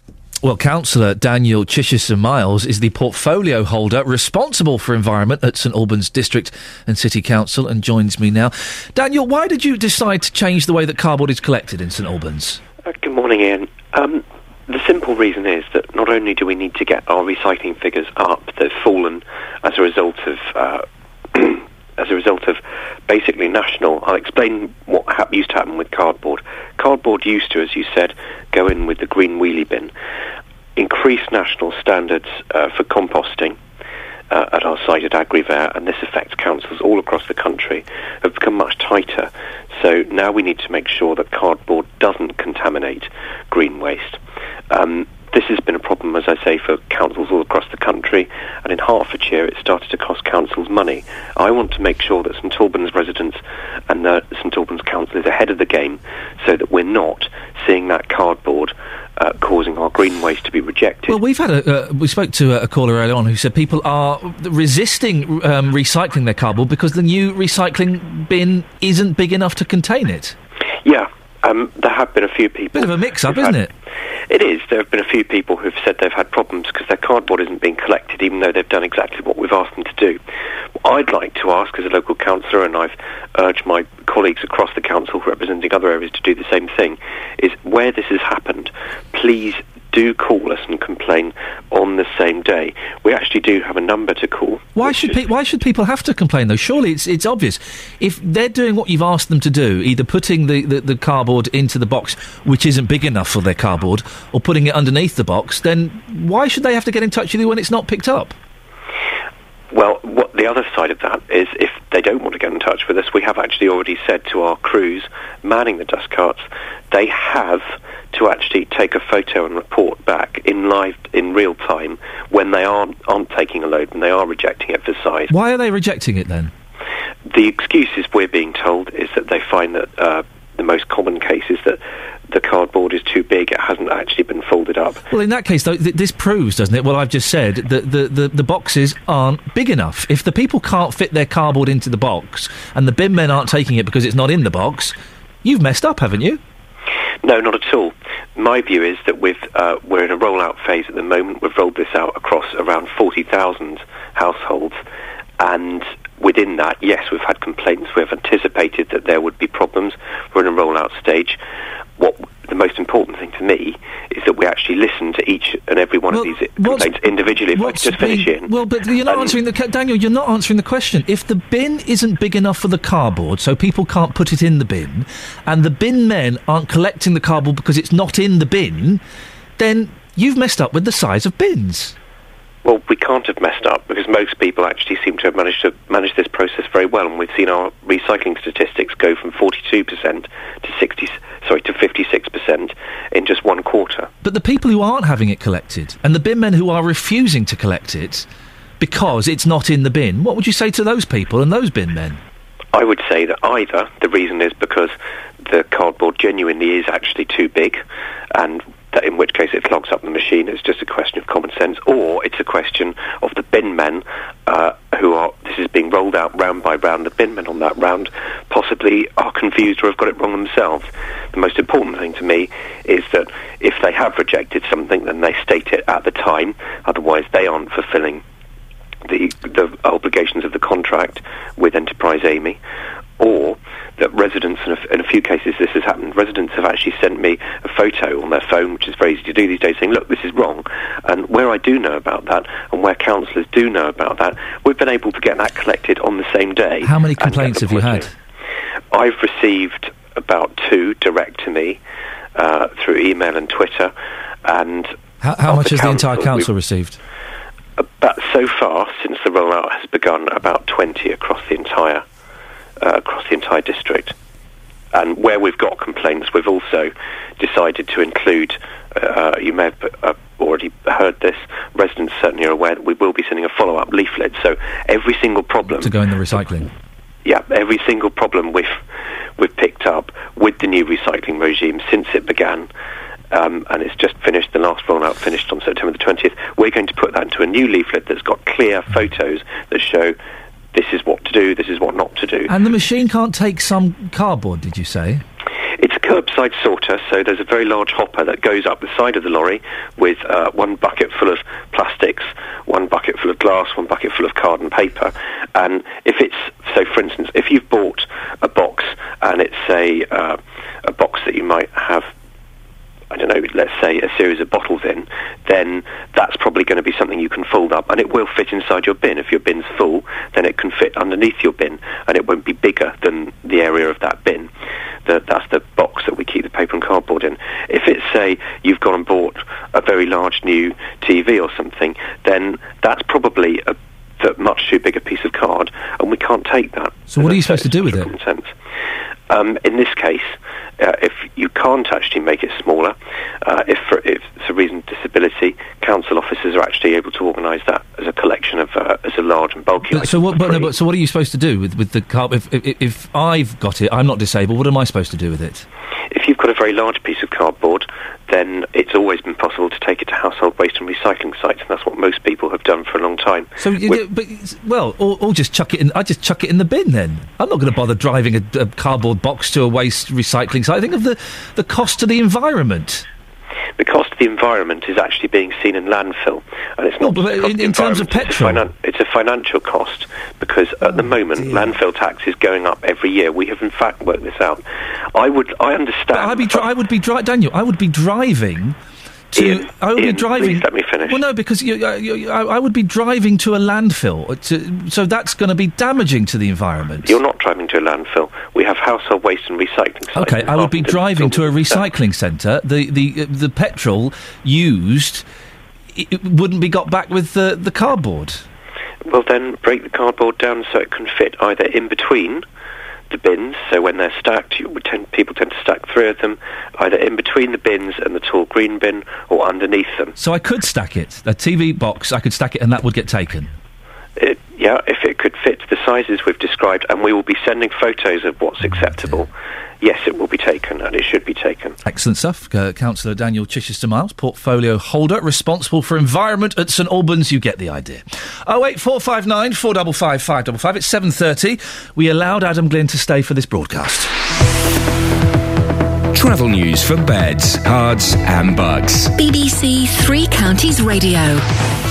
You're a kind man and I appreciate Get on with it! M1 southbound, slow-moving traffic, Flitwick to the A505, junction 12 to 11, and once you get past there, it then slows again from Luton Airport at the spur toward Hemel Hempstead, junction 10 to 7, so definitely getting to be a slower prospect on the M1.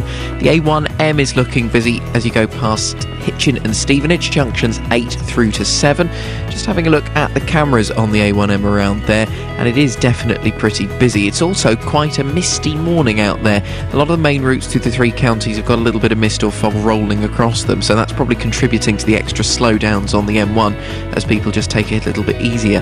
A1 into London through Boreham Wood, Kew, Stirling Corners to Mill Hill Circus. Some delays in Harpenden on the A1081 past Station Road, and then the M25 clockwise is queuing into the roadworks, so that's busy from the A1M through to Potters Bar. Anti-clockwise slow Waltham Abbey to Enfield, St Albans to Kings Langley, and Chorleywood to the M40. Adam Glynn, BBC Three Counties Radio. Across beds, hearts and bugs. This is BBC Three Counties Radio.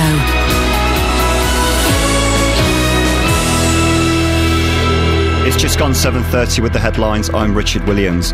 Kenya's foreign minister has said some of the militants who attacked a Nairobi shopping centre were American citizens, and a British woman may also have been involved. It's unconfirmed yet if the woman is Samantha Luthwaite from Aylesbury. The security forces say they are now in control of the building after a near 3-day siege.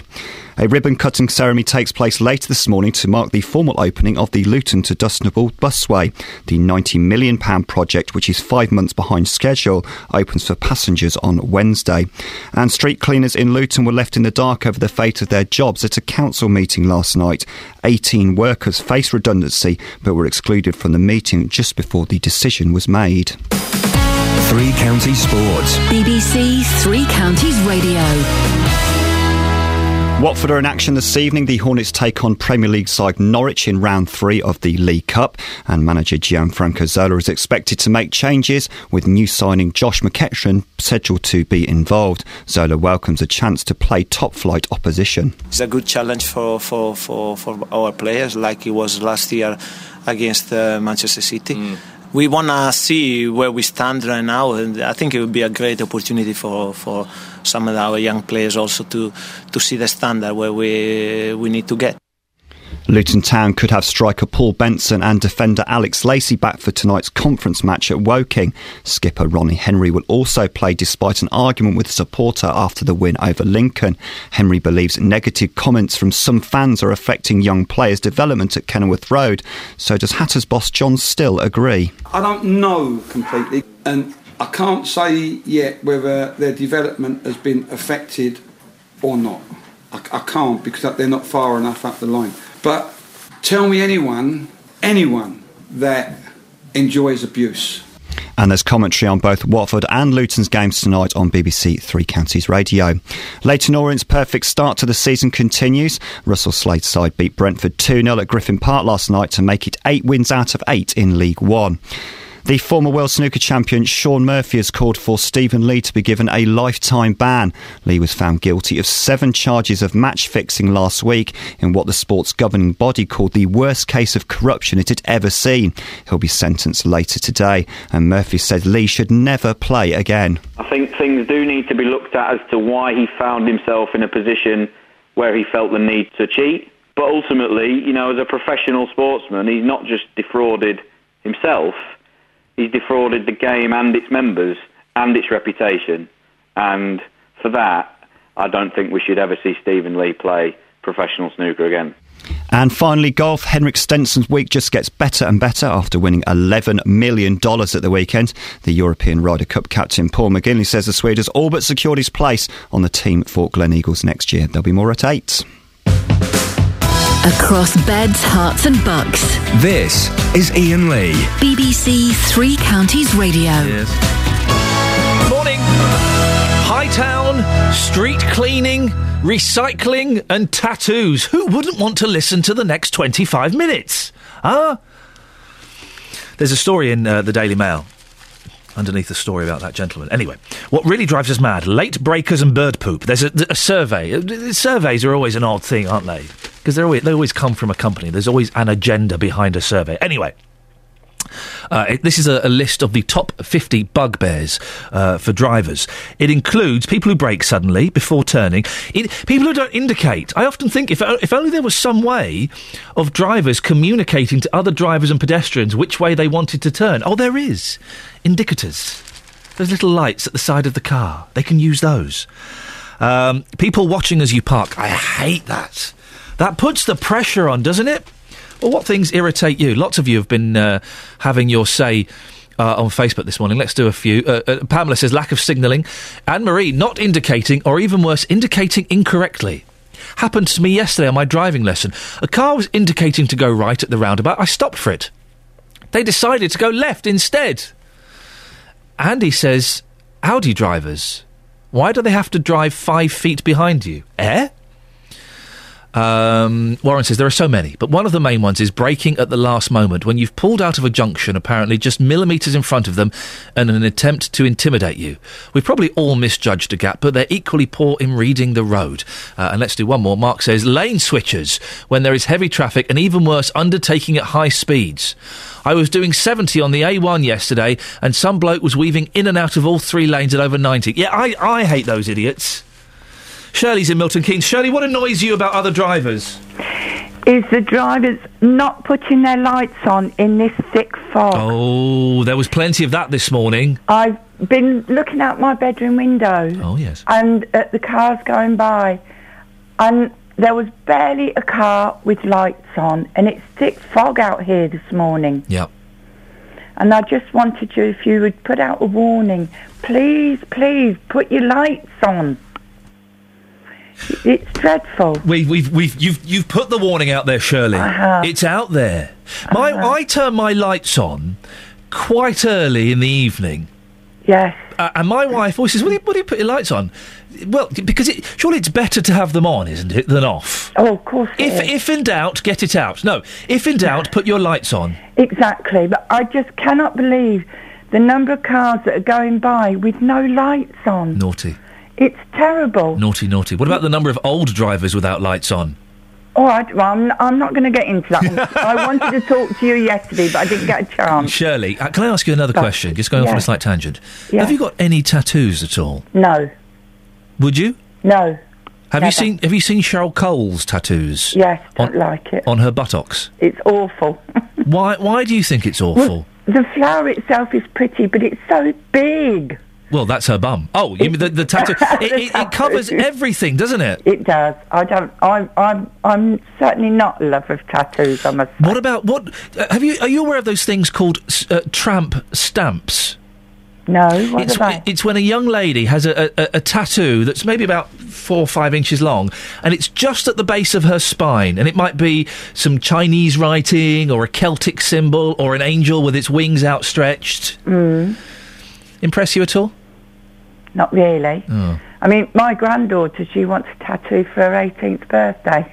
Oh dear. I'm not happy, but it's up to her. I can't interfere. Shirley, thank you very much indeed. We had a message on Facebook. You can give us a call about tattoos as well, by the way, from Sue, talking about this gentleman, an Asian chap in a hat and suit who turns up every day outside Leighton Buzzard train station. Well, Connor's in Leighton Buzzard. Morning, Connor.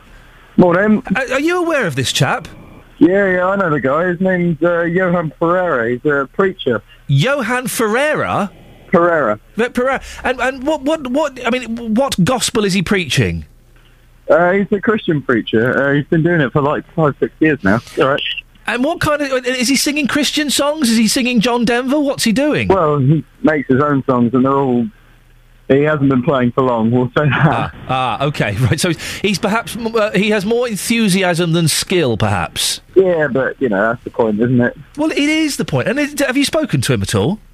Yeah, all the time. He remembers everyone's name. It's quite sweet. Wow. He'll write out little sheets with prayers on them and just give them to people. It's really quite, touching. Connor, well, listen, thank you for that. Isn't it nice there are nice people out there? I'm tempted to get him in as a Friday guest.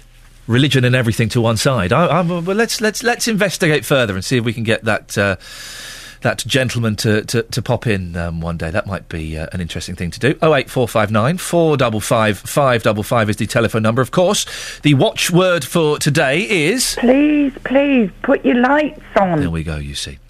Facebook.com/BBC3CR as well, if you want to give us a message on Facebook. Now, residents of Hightown in Luton say not enough is being done to combat prostitution in the area, despite a major crackdown over the past 3 months. It's been a problem for 30 years. Well, the council met last night to rubber stamp its plans to rid the area of street prostitutes. Laura Church, Head of Business and Consumer Services at Luton Borough Council, joins me now.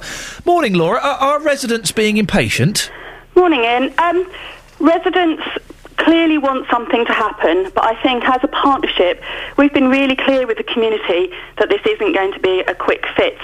When we had the first community meeting about 3 months ago, we did say that this was a 5-year plan and also explained that some of the experience in Ipswich was that this took a longer time to deal with and you wouldn't see immediate results. 5 years is a long time to wait, isn't it, when you've got people having drugs and sex in your street? Why does it take so long? It takes so long because we just have to deal with some of the underlying issues about why the women are involved in the sex trade. We need to tackle some of the issues around the particular Hightown area and how some of the housing estates work out, and that's a piece of work that the council's started on. We've just appointed an architect to look at the past estate. So there are lots of pieces of work that we need to pull together. The experience from Ipswich was that you did start to see results in about 18 months. And as you've said earlier, we're 3 months in.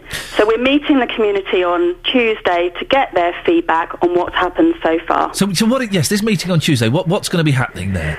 We'll be outlining some of the action that has been taken, but actually we'll also be listening to the community about some of their feedback, what they're seeing in the area, and getting an idea of how it feels for them.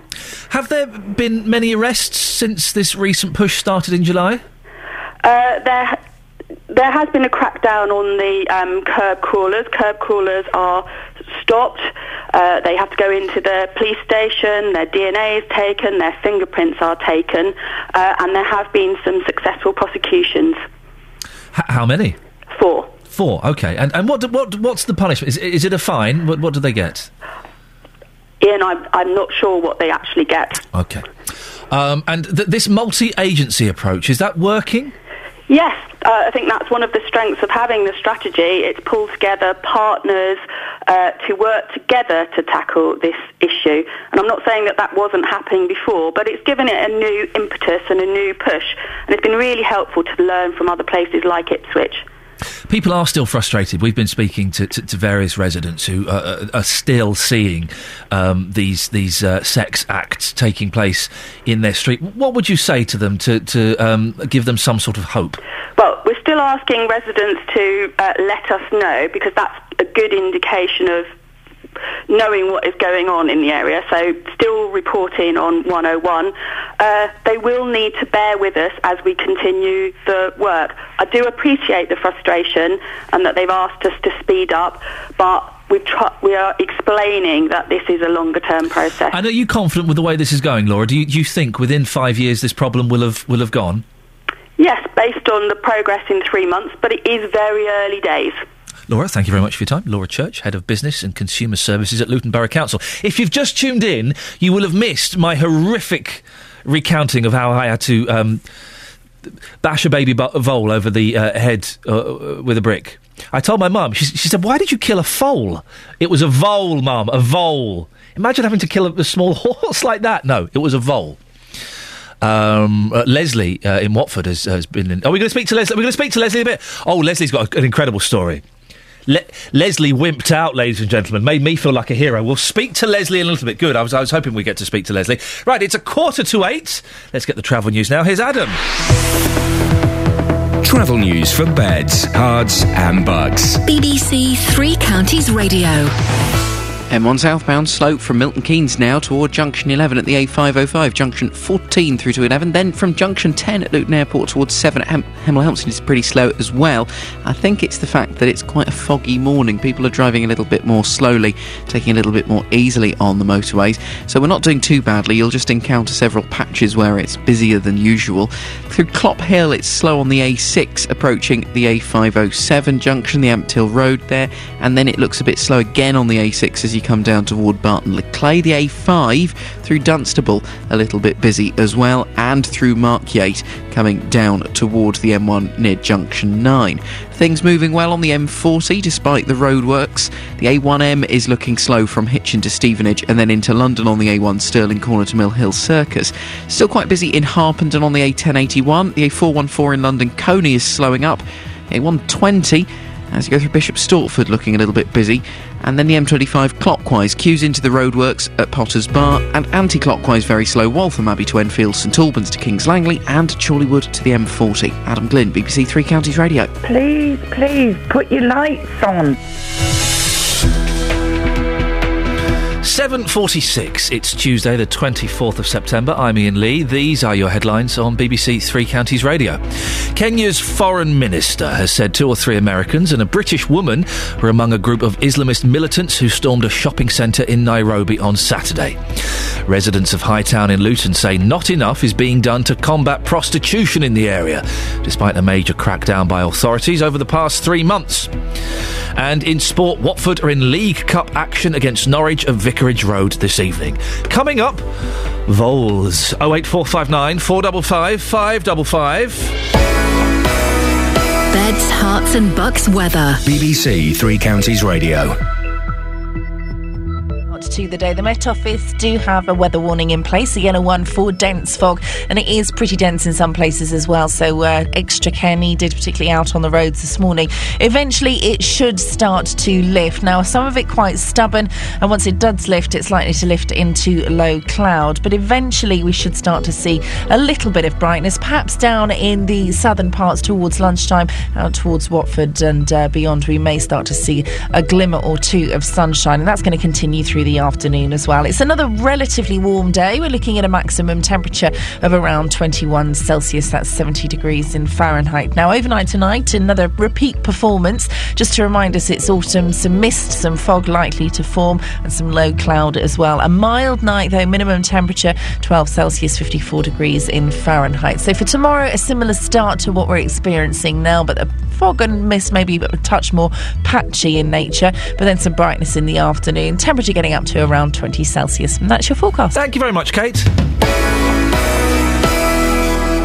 If you've got a problem with a company, a council or an organisation... They were really, really unhelpful. They laughed at me. The JVS show fights for your rights and tackles your consumer problems. We have been back 11 visits, each time because of the problems my husband's been having. Since the beginning of June, I've had no schedule freezer. If you need our help, email jvsshow@bbc.co.uk. Gentleman then agreed to refund me my money. As of yet, he's resold the vehicle and still no refund. The JVS show, weekdays from 9, BBC Three Counties Radio. I bashed a baby vole's head in with a brick yesterday 3 times. It was horrible. I'm being assured that I did the right thing. It wasn't just out of spite. It wasn't giving me a funny look. It was my cat had broken its spine. It had been left in agony on a magnifying glass for several hours. Leslie, did I do the right thing? Oh, absolutely. Good. What happened to you? Have you had to do this? Oh, well, no. Oh. I was driving in Stevenage and drove past this bird sitting upright in the gutter. Yes. And I thought, what's wrong with that? Why has it moved? I turned round and went back. And when I got out and I went over to it, it still never moved, looking very dazed and stunned. And then when I picked it up, well, it had obviously been hit, but it was still alive. There were internal organs were now external organs. Oh. Hope you're enjoying your breakfast at home, guys. Yeah, I know. And I went out, I'm afraid. I flagged down the first white van that came along. And with much apologising to the gentleman inside, I just said, I can't do this. I can't kill that bird. Yeah. And I can't leave it like that either. And what did the fella in the white van say? Not very much, actually. He just gave me one of those looks, this typical female. Call them men in to do it. Yeah. And he just went over and he took it into the bushes and did the business. What? Listen, we've got young ears listening. We've got young ears listening. But what? He picked it up. He wrung its neck. He did it with his bare hands. Yeah. At least I used a weapon and tissue paper. I couldn't touch it. Well, there weren't any bricks around. It was sort of, unless he started ripping branches off of the trees. Oh, dear.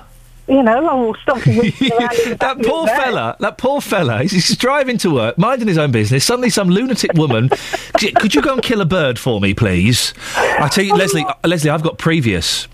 Have you?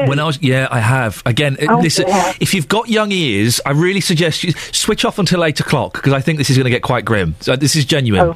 I was on holiday in Spain, the worst holiday I've ever had. I had something wrong with me, and the doctors gave me the wrong tablets, okay? So I spent the entire week inside with just bright red, just this weird colour, because I had the wrong tablets. The one day we went out for tapas, we got ripped off. They charged us like €70 or something for tapas. So miserable, right?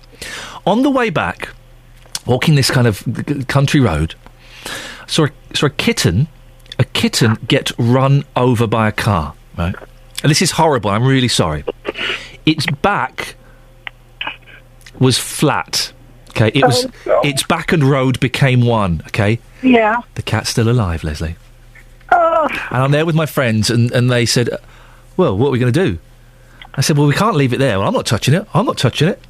No. And I'm so sorry, children. I picked up a brick, I clubbed that cat to death with a brick. It was horrible, Leslie! It was going to die. You just saved it. Agony. And it was in agony, and even now I feel so... And again, I did the same thing I did with the vole. I went, I'm very, very sorry. It wouldn't have understood me. It was a Spanish cat, but I did say, I'm very, very sorry. No, you did the right thing. Oh, Leslie, it's a cruel world we live in, isn't it? I feel we've helped each other through this painful period. I think we have. Thank you so much, Leslie. It's nice to talk to you. You take care. And you. Maybe we'll speak again about happier times. I do apologise. We'll get Paul Scoyne's kangaroo story a bit later on. Oh, dearie me. 08459 455 555 is the phone number if you want to give us a call on that. Now, we're talking tattoos this morning. Sorry to have to come to you after that horrific story there, Justin. Yeah, lovely, thanks. Yeah, I know, it really doesn't set the mood. No. Should we try and lighten it? Please. Tattoos! Yeah! Hey, they look horrible, don't they? I'm not a big fan of tattoos myself, but then again, every single person has the right to have what they want. If they want a tattoo, let them get a tattoo. No, don't... Sorry, Justin. Sorry, Ham. These are the biscuits? Yeah, there are biscuits and cake upstairs inside. Right. So yes, I wonder why the team are taking their eye off the ball for a second. Yeah, it's because Sorry, hang on. There's biscuits and cakes upstairs. That's right, lovely. Sorry, we're all just tucking them now. Okay. So you do your bit. Go on, where you go. We've been talking about tattoos this morning. Lots of people have them. Clearly your views are not great for tattoo lovers. You find them vile, disgusting. You think anybody who has a tattoo is weird.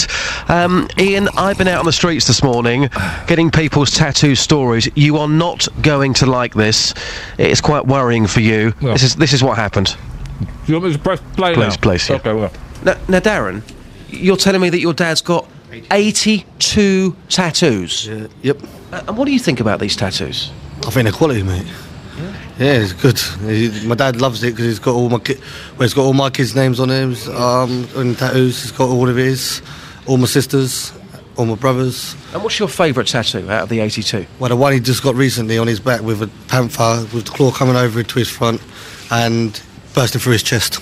Interesting stuff. And have you got any yourself? I'm getting one. Man United badge on my arm.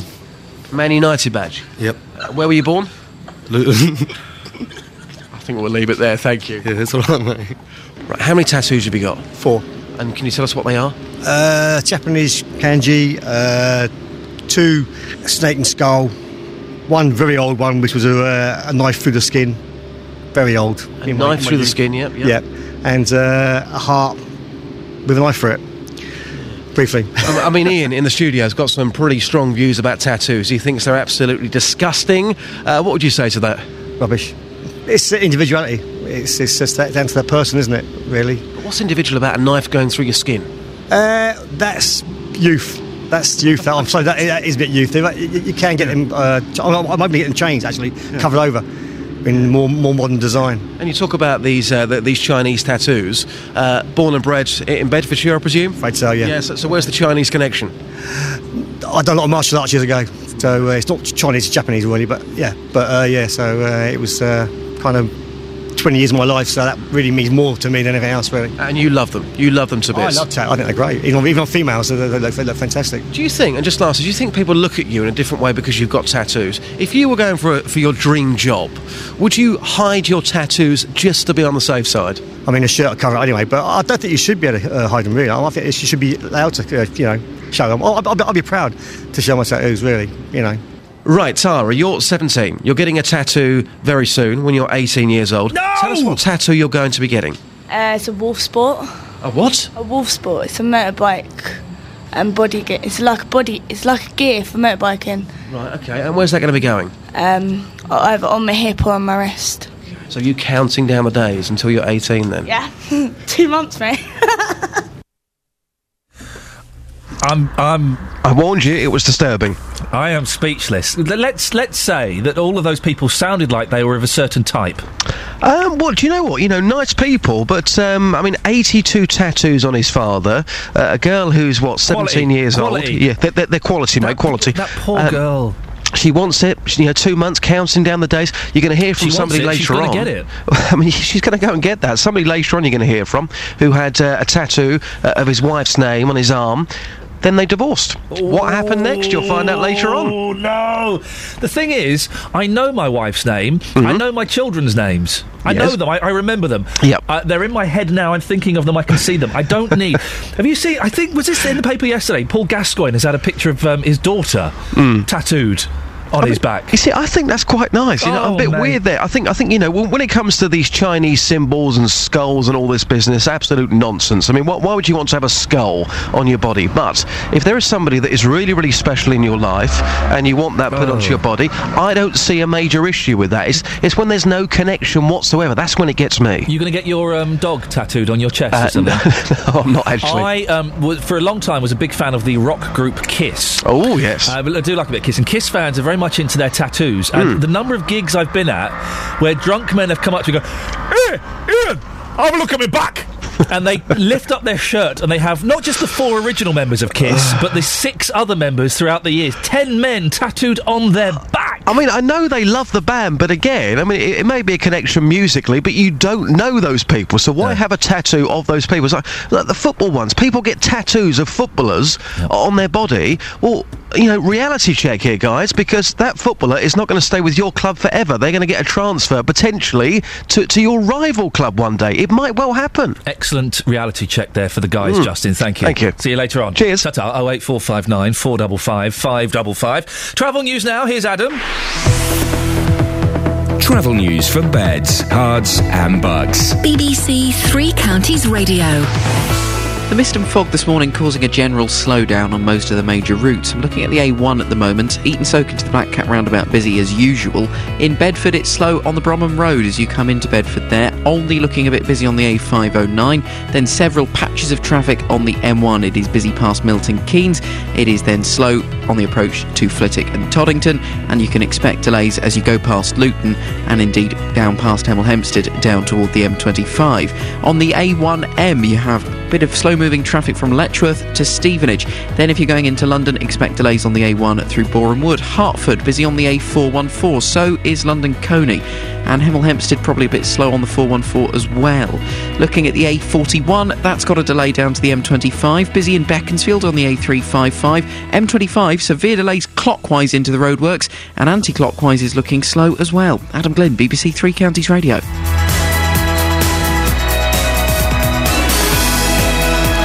Thank you, Adam. Let's get the news now. Here's Richard Williams. Local and vocal across beds, hearts and bucks. This is BBC Three Counties Radio.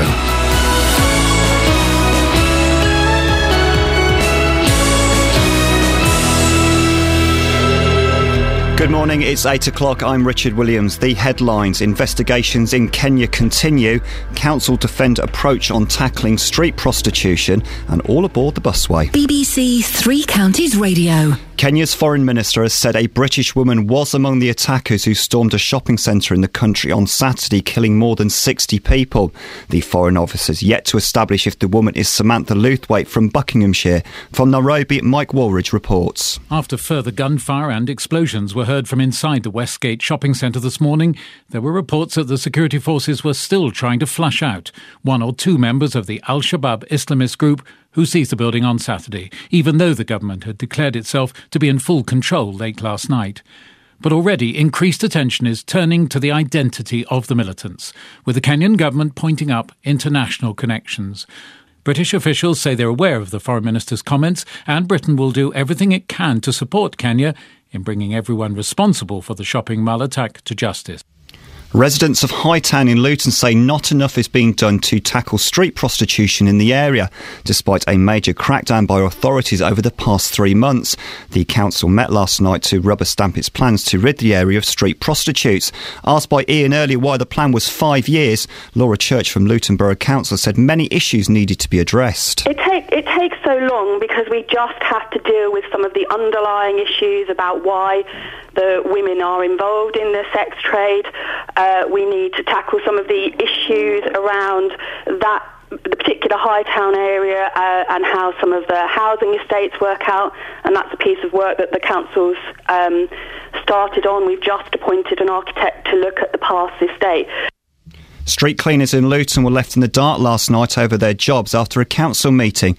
18 workers faced redundancy but were excluded from the meeting just before the decision was made. Speaking to BBC Three Counties, Jimmy Cummings, a senior rep for the union Unite at Luton Borough Council, believes there still might be a chance the jobs can be saved. There's still probably room for negotiation later on, as the final exits of these people will be the end of the financial year, March 31st, beginning of April.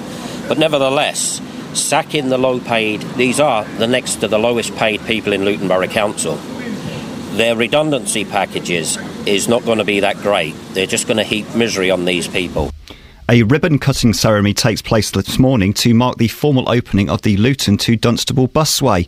The £90 million project, which is 5 months behind schedule, opens for passengers on Wednesday. Gail Sanderson reports. Planning started 20 years ago, and it's taken 3 years to build the busway, which is behind schedule and over budget by about £500,000. Luton Council claim that at 8 miles long, it's the second longest busway in the world and the longest in an urban environment. The route links Dunstable, Houghton Regis and Luton and uses the old railway line between Luton and Dunstable. 3 different companies will operate services on the route. In sport, Watford take on Premier League side Norwich in League Round 3 of the League Cup at Vicarage Road this evening. Luton are in conference action at Woking. And your weather for Beds, Herts and Bucks, the mist will lift this morning to leave a generally bright and sunny day, and it will also be warm once again. A top temperature of 21 degrees Celsius, that's 70 degrees Fahrenheit. And don't forget, you can get all your latest news and sport online at bbc.co.uk/3 counties.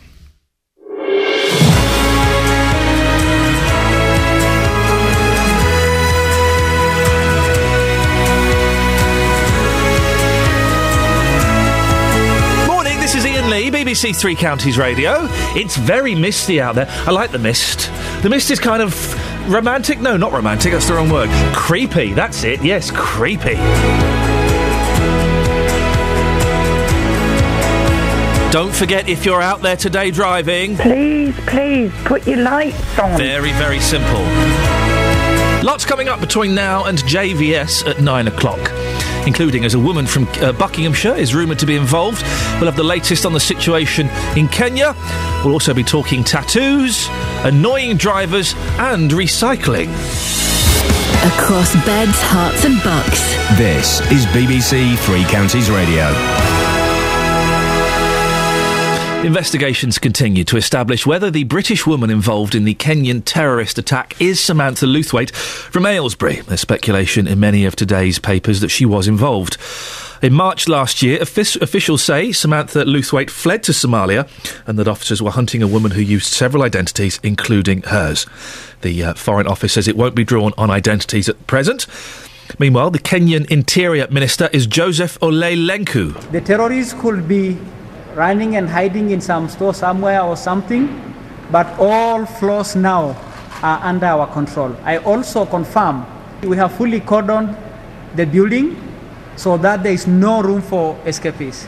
Well, our Foreign Affairs reporter Gavin Lee has the latest details on the operation. Gavin, bring us up to date with events overnight. Well, it's been gunfire heard again about 2 hours ago. According to our team outside the building, they've said it's been relatively quiet since. There's still smoke, fire coming out of the main part of the building from the roof, and that's been put down to militants setting mattresses and other goods on fire. And from the descriptions we've now got from security forces, from the government in Kenya, it sounds like the siege is in its final stage, what's called the resolution phase of the rescue operation. And these are the facts that we know. At least 62 people have been killed, more than 170 have been injured. It's not thought that there are any any remaining hostages left, and the Kenyan forces are now in control of most floors of the building. In fact, all floors, they say, but there are still a few factors unknown, because 10 to 15 terrorists were still in the mall yesterday. We now know at least 3 have been killed. As for the rest, the Interior Minister has said they could be hiding in the building, but forces have control of the exit, so they can't escape. And in the past few hours, the Red Cross in Kenya has said at least 63 people are still unaccounted for, perhaps not hostages, but maybe hiding somewhere in the building too. In lots of today's papers, a British woman is said to be involved, and there is speculation it could be Samantha Lewthwaite from Aylesbury. What can you tell us about that, Gavin? Yeah, lots of speculation about this. I mean, she was the widow of Jermaine Lindsay, one of the 9/11 bombers. She's been on the run for several years in Kenya, since 2011, but it's not been substantiated. This is what we've been told last night from Kenya's Foreign Minister, Amina Mohammed.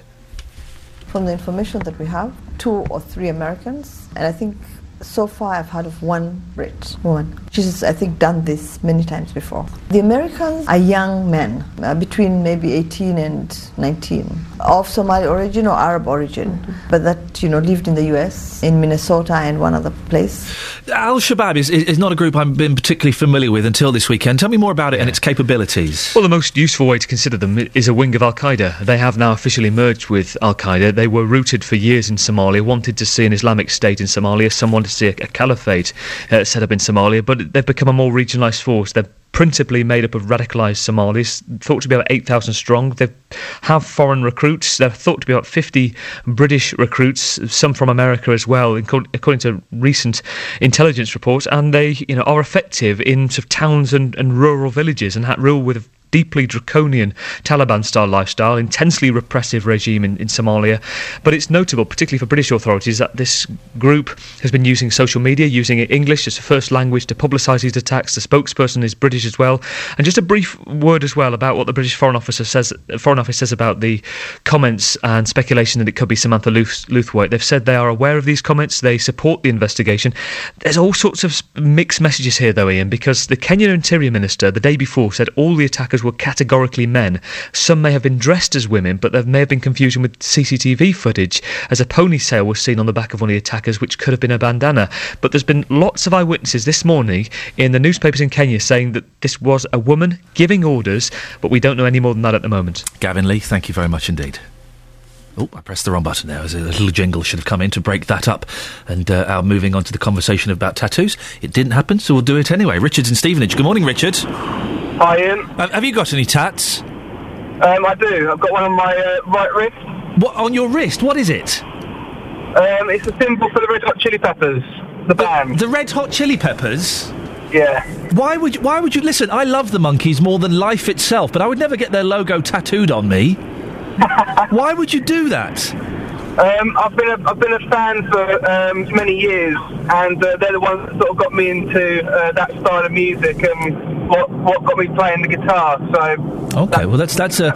But you've not called in about that. You've got a friend who's got a tattoo. It's not a friend. It was actually an article I saw in the paper. But I think it was about the late 90s, and. There was a Newcastle United fan who got a tattoo of Andy Cole, the striker. Oh, yes. Footballer. And it was in the full Newcastle kit and everything. And the very next day he signed for Man United. Oh, fantastic. So he's got this fella tattooed on him, and 24 hours later he goes and signs to another football team. That's correct, yeah. This is the problem you see with tattoos. Things change. If you get if you get the name of your wife tattooed on you, you might split up with her. The name of a girlfriend, it's a silly thing to do. You might go off the Red Hot Chili Peppers. I have done. You realise their last album, Stadium Arcadia, whatever, was a load of old tosh, and. Yeah, it was, unfortunately. Yeah, I like the late 80s, Mother's Milk. It's your classic Peppers, isn't it? It's your classic Peppers, that is. The stuff that they're recent stuff is rubbish. But are you going to keep that tattoo? I think I will. I have thought about removing it a couple of times. Yeah. I might just keep it there because it's more effort to remove it, really. Richard, they might return to form one day. Who knows? They might make another decent album. I don't think they will.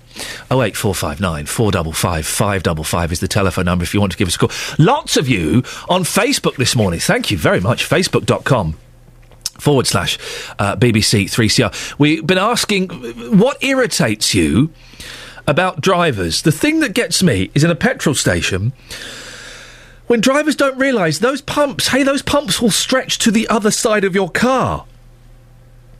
I always feel quite smug when I drive past someone who's waiting because they want to get the pump on the same side as their car, and I stretch it over my vehicle.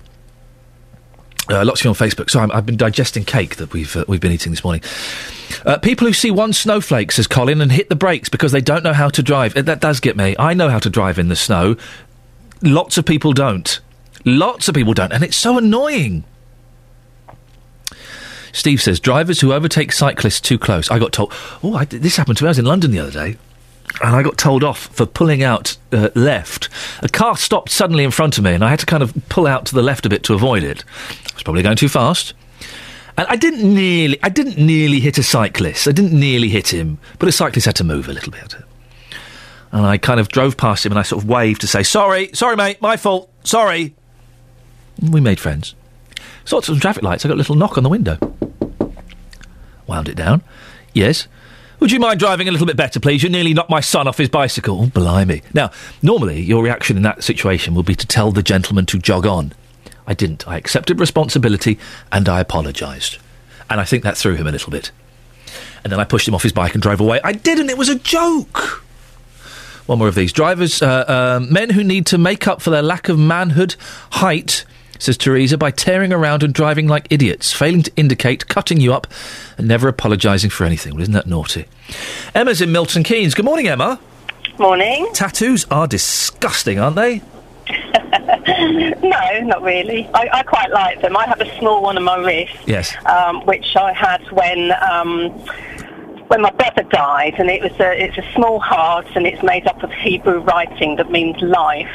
So it's got great sort of sentimental value, and I don't regret having it done. I'm forced, because of the story there, to step away from they are disgusting remarks. But couldn't you, obviously it helps you remember, and you feel it's kind of a tribute, but wouldn't a photo in your purse or a brooch or something been more appropriate? Very probably. I was thinking of having one done anyway, but I actually hadn't decided on what to have done. But when he died, it just sort of suddenly came to mind, and it's also turned out. Oh, I don't know. It's got other sentimental reasons as well. But the words sort of came to just stuck out in my mind. So I designed had it designed around that. But that was sort of quite sad, and I'm glad I had it done, and it is my way of remembering him. But I had it done with a black outline and red ink, and it started to actually itch like mad and go all scabby and raised and horrible, and it was like that for about 2 years. And I found out that red ink is quite a common one to be allergic to, and I obviously happen to be allergic to it. So it's taken about 2.5 years to actually calm down, and I had this red monstrosity on my wrist. So you've had a big scabby wrist for 2 years, and it's itching like crazy. Yeah. Because you're allergic to the ink. How long ago? So. How long ago did you get this done, Emma? About 2.5 years ago. Sorry, is it better now? It is, yes. Apparently the ink has to kind of reject from your skin, so... I know. But you don't regret it? No. OK, well, listen, thank you very much indeed. Yes, of course, I think the sad story linked with that. I step away from the disgusting comment in relation to Emma. Although, a scabby arm for 2 years... Ugh. Ooh. Hey, that's a nice... Have you seen my tattoo? That's no tattoo, that's a scab. 08459 455 555. But I generally stand by my comment that tattoos are pretty grim. It's 8:15. This is BBC Three Counties Radio. Let's get the travel news now. Here's Adam Glynn. Travel news for beds, cards and bugs. BBC Three Counties Radio. Looking at the cameras on the M1, I'll be honest, in some spaces you can hardly see the carriageway for the fog and the mist that's still rolling across, but traffic's looking very, very slow, particularly past Milton Keynes Junction, 14 to 13 looking busy, and then past Toddington it slows again before getting busy round Luton, and looking slow all the way down past Redbourne at Junction 9, and toward the M25. So patchy traffic the whole way down the motorway if you're travelling London bound. The northbound side doesn't look as bad.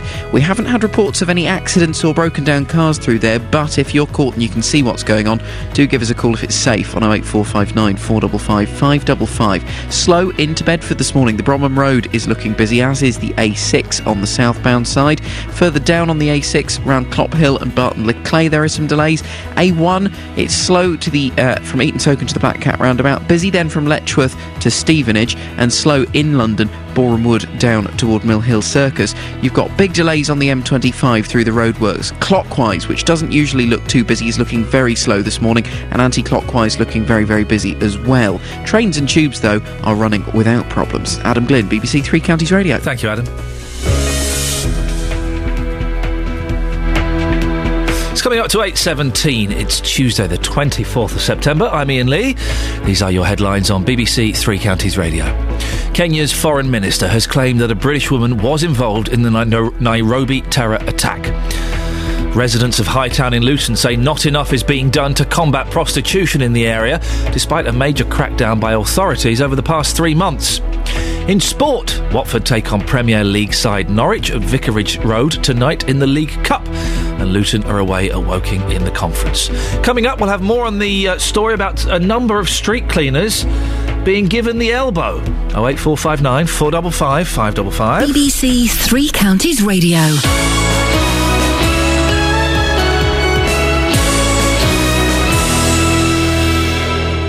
Roberto Perrone on BBC Three Counties Radio. If you're at home, sit back, because this is going to be very, very interesting. You've got the selfie, the legsy, the bumsy.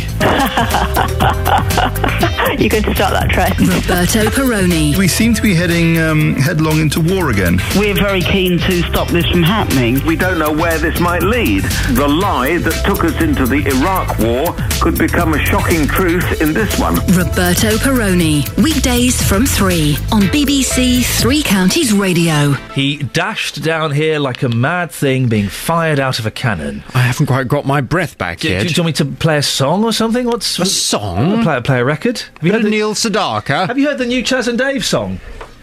I'm not a great lover of Chaz and Dave. Snooker loopy nuts are we. Pop the red then, screw back for the yellow, green, brown, blue, pink and black. Snooker loopy nuts are we. We're all snooker loopy. I got sent the new one, Two Worlds Collide. I like a bit of Chaz and Dave. Have a listen to this. See what you think of this. You might. Hang on a second. Let's. What? I know my friend Paul Garner. I went to his house one day. He said, "Oh, the father-in-law's in the front room. Do you want to go and meet him?" I said, well, "No, not really." He said, "No, I think you do." I said, "I don't really." He said, "No, come and meet the father-in-law." I walked in. It was Chaz from Chaz and Dave. Really? Yes. This is their new single. Have a listen. I think you'll like this.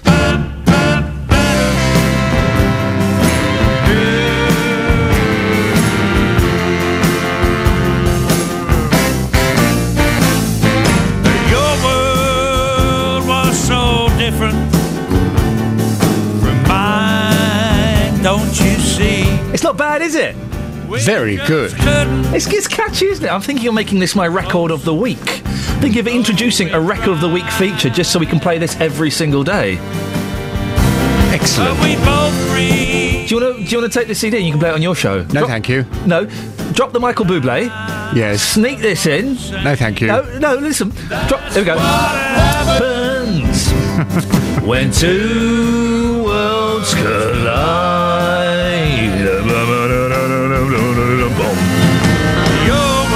Okay, that's lovely. Well, listen, let me give you this, because you can take this. Drop Michael Bublé today. No, honestly. Drop Candy by Robbie Williams. No one wants to hear that. Take that. No, go on, take it. Really? Yeah, go on, enjoy it. Oh, good. It'll be a lot of fun. That's what happens when two worlds collide. That's what happens when two cockneys decide to go into musical partnership together. That's what happens. They make classic tunes.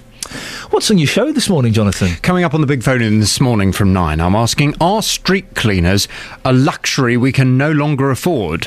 We're expecting confirmation, as you've been discussing this morning, that Luton Borough Council sacked street cleaners last night in a bid to save money. The council needs to save around £370,000 from its street cleaning budget this year. Well, I remember listening to a conversation you had with Councillor Dave Taylor back in August. So, Dave, as a councillor representing Luton Borough Council, you're saying the streets of Luton are dirty And they're going to get worse. I wouldn't agree with the overall statement that all the Luton streets are dirty. No, not all of them. A significant number are, and they're going to get worse. Yeah. So the streets of Luton are going to get worse, they're going to get dirtier. But are street cleaners a luxury we can no longer afford? Do you think we've got to accept that us as individuals, we've got to get out there, we've got to start picking up the litter on our streets, we've got to make more of an effort?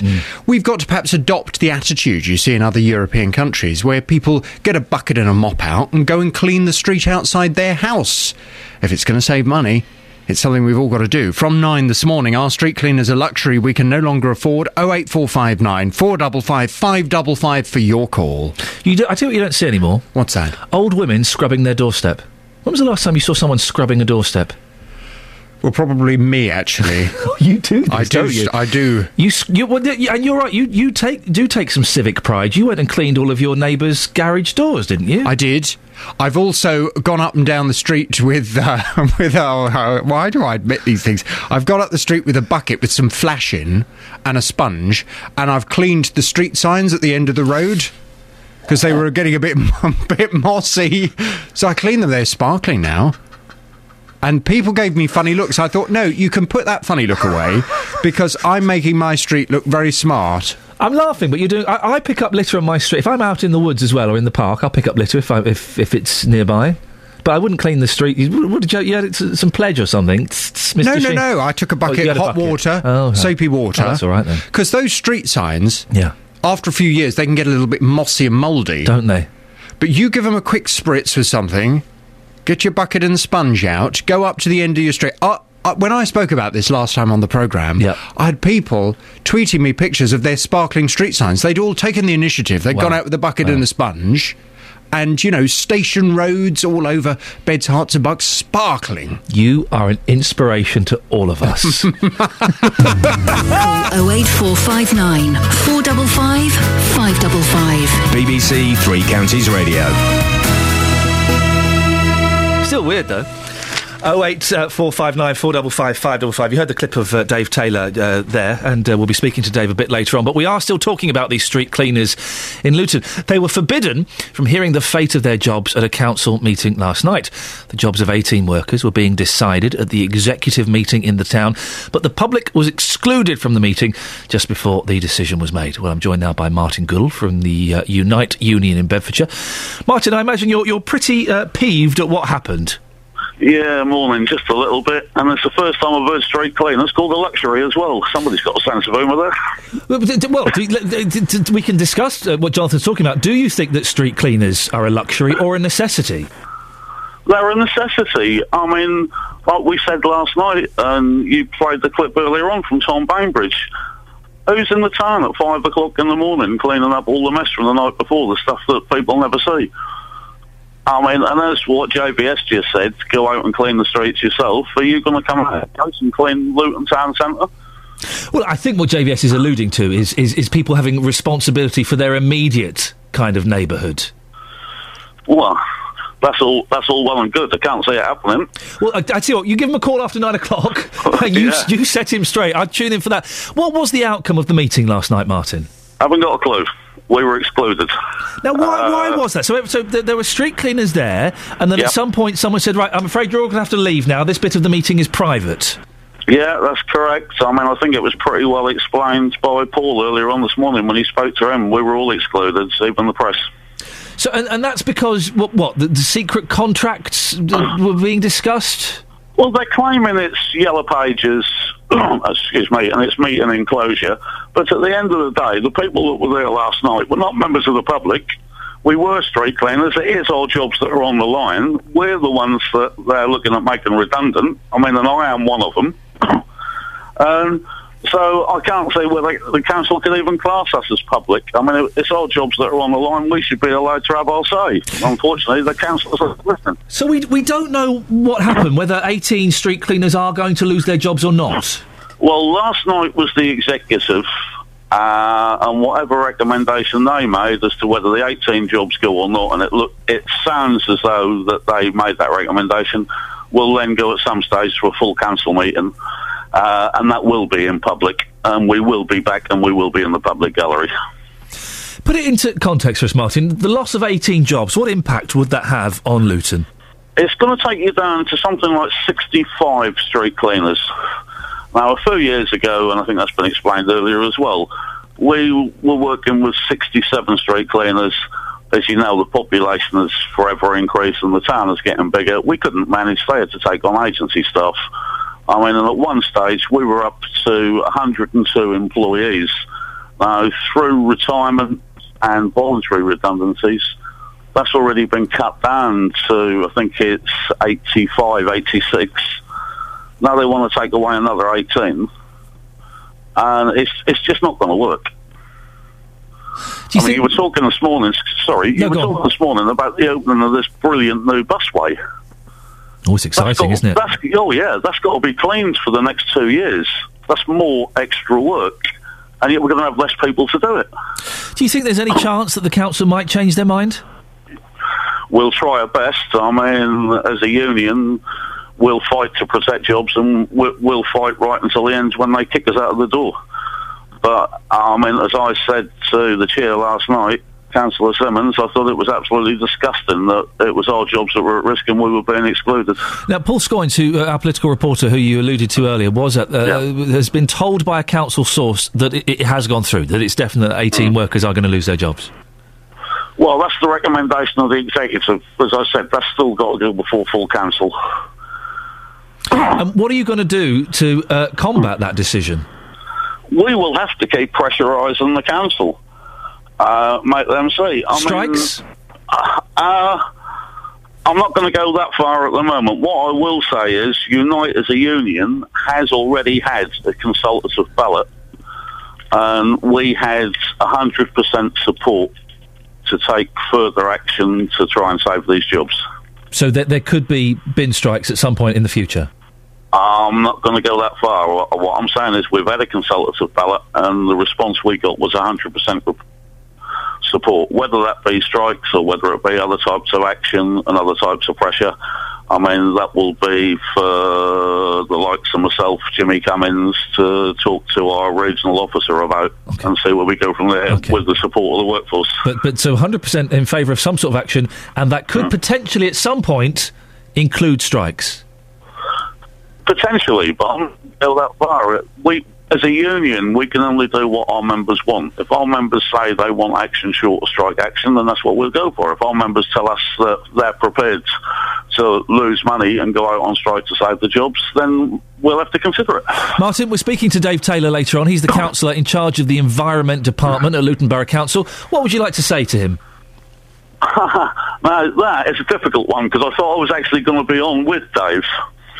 And to give Dave his due, he's one of the few councillors that has actually come out and supported us, and he supported us again last night in the bit of the meeting that we were allowed to attend. But I would just say to Dave, what sort of town do you want to live in?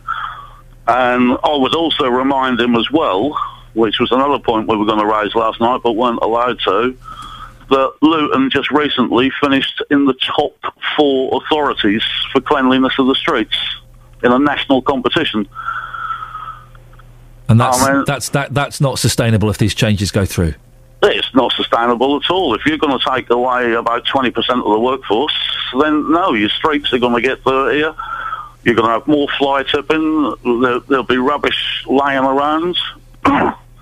Martin, listen, we'll end it there. Go and have a good clear of your throat and a glass of water. Martin Goodall from the Unite Union in Bedfordshire. We will be speaking to Dave Taylor a little bit later on. I'm Iain Lee. This is BBC Three Counties Radio.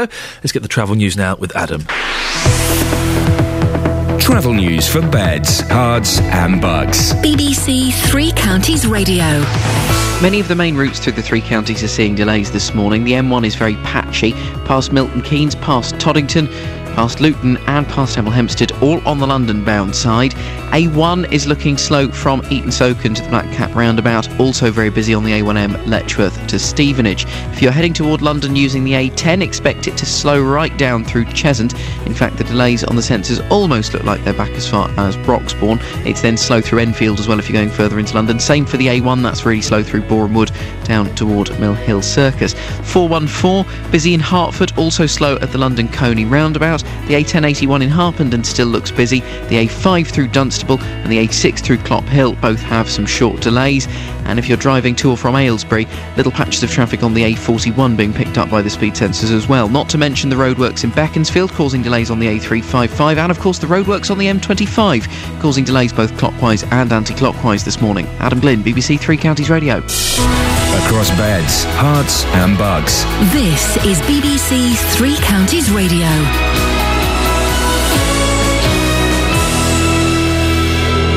It's just gone 8:30 with the headlines. I'm Richard Williams. Kenya's foreign minister has said a British woman was among the attackers who stormed a shopping centre in the country on Saturday, killing more than 60 people.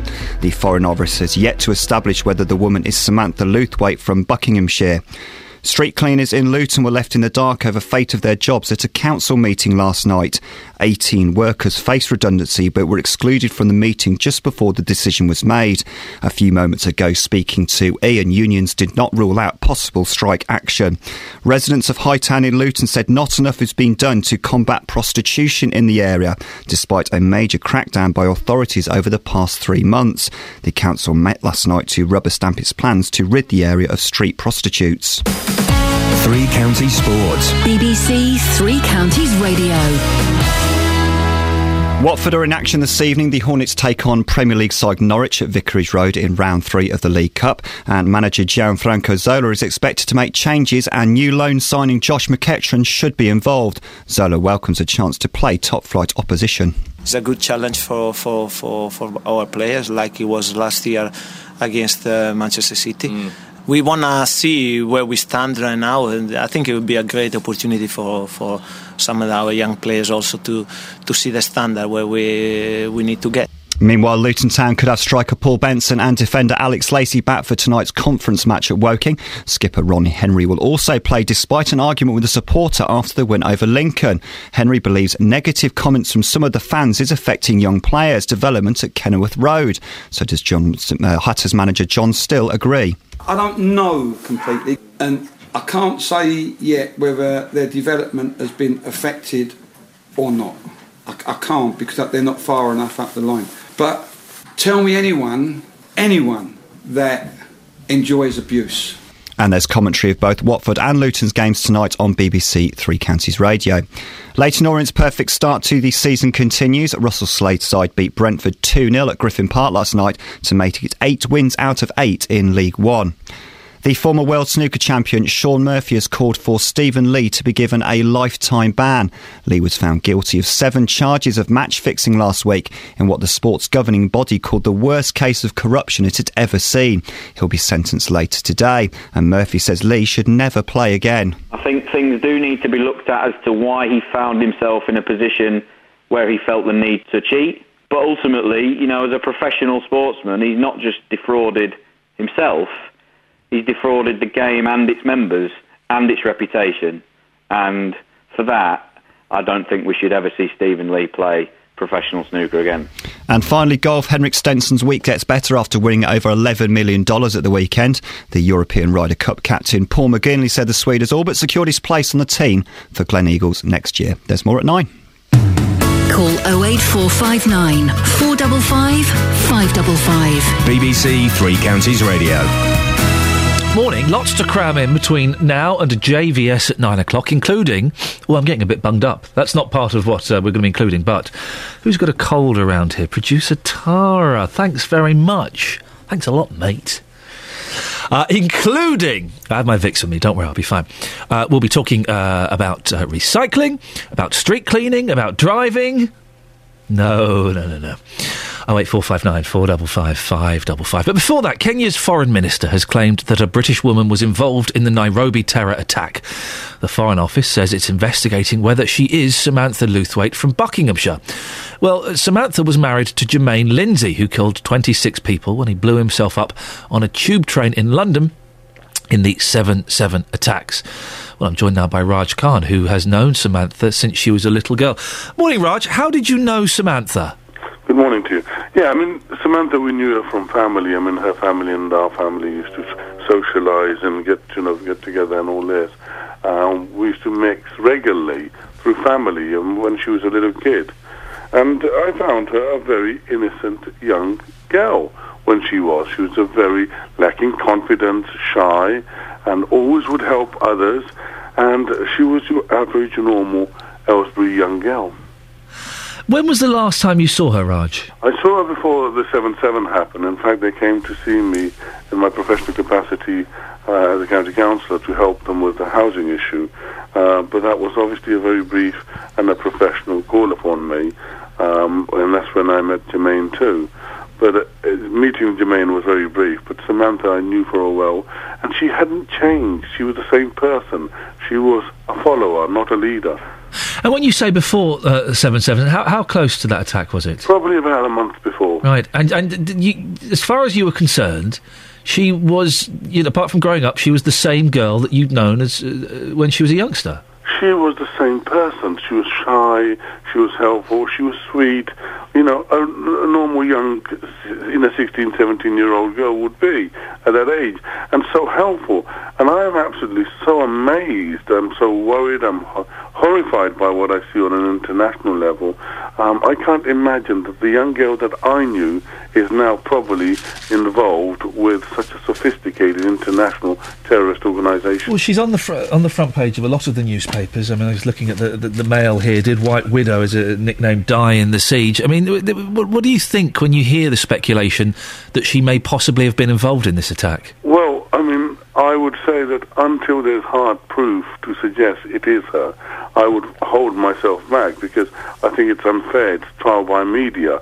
I think we have to wait. If she is involved, then certainly it is very worrying, very frightening how a young British girl could be involved with such atrocities. And we condemn if she's done everything what they're supposed to have done. And my biggest worry is that my good faith of my religion has been associated once again with terrorism.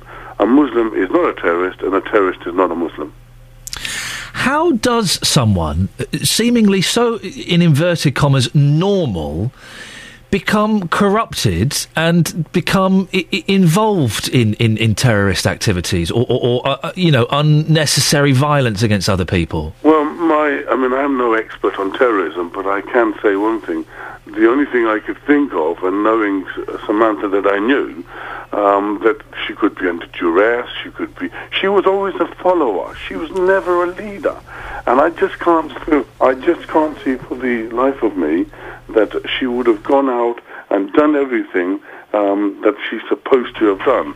She has been a follower, and she lacked confidence, and it worries me, it frightens me that she could be what they're saying. But I'm holding open mind at the moment until they can prove otherwise. Raj, I appreciate your time, and we may possibly be speaking about this again at some date in the future. That's Raj Khan, who has known Samantha Luthwaite, who is... There are stories suggesting that she may have been involved in the Nairobi terror attack. Across beds, hearts and bucks. This is Iain Lee. BBC Three Counties Radio.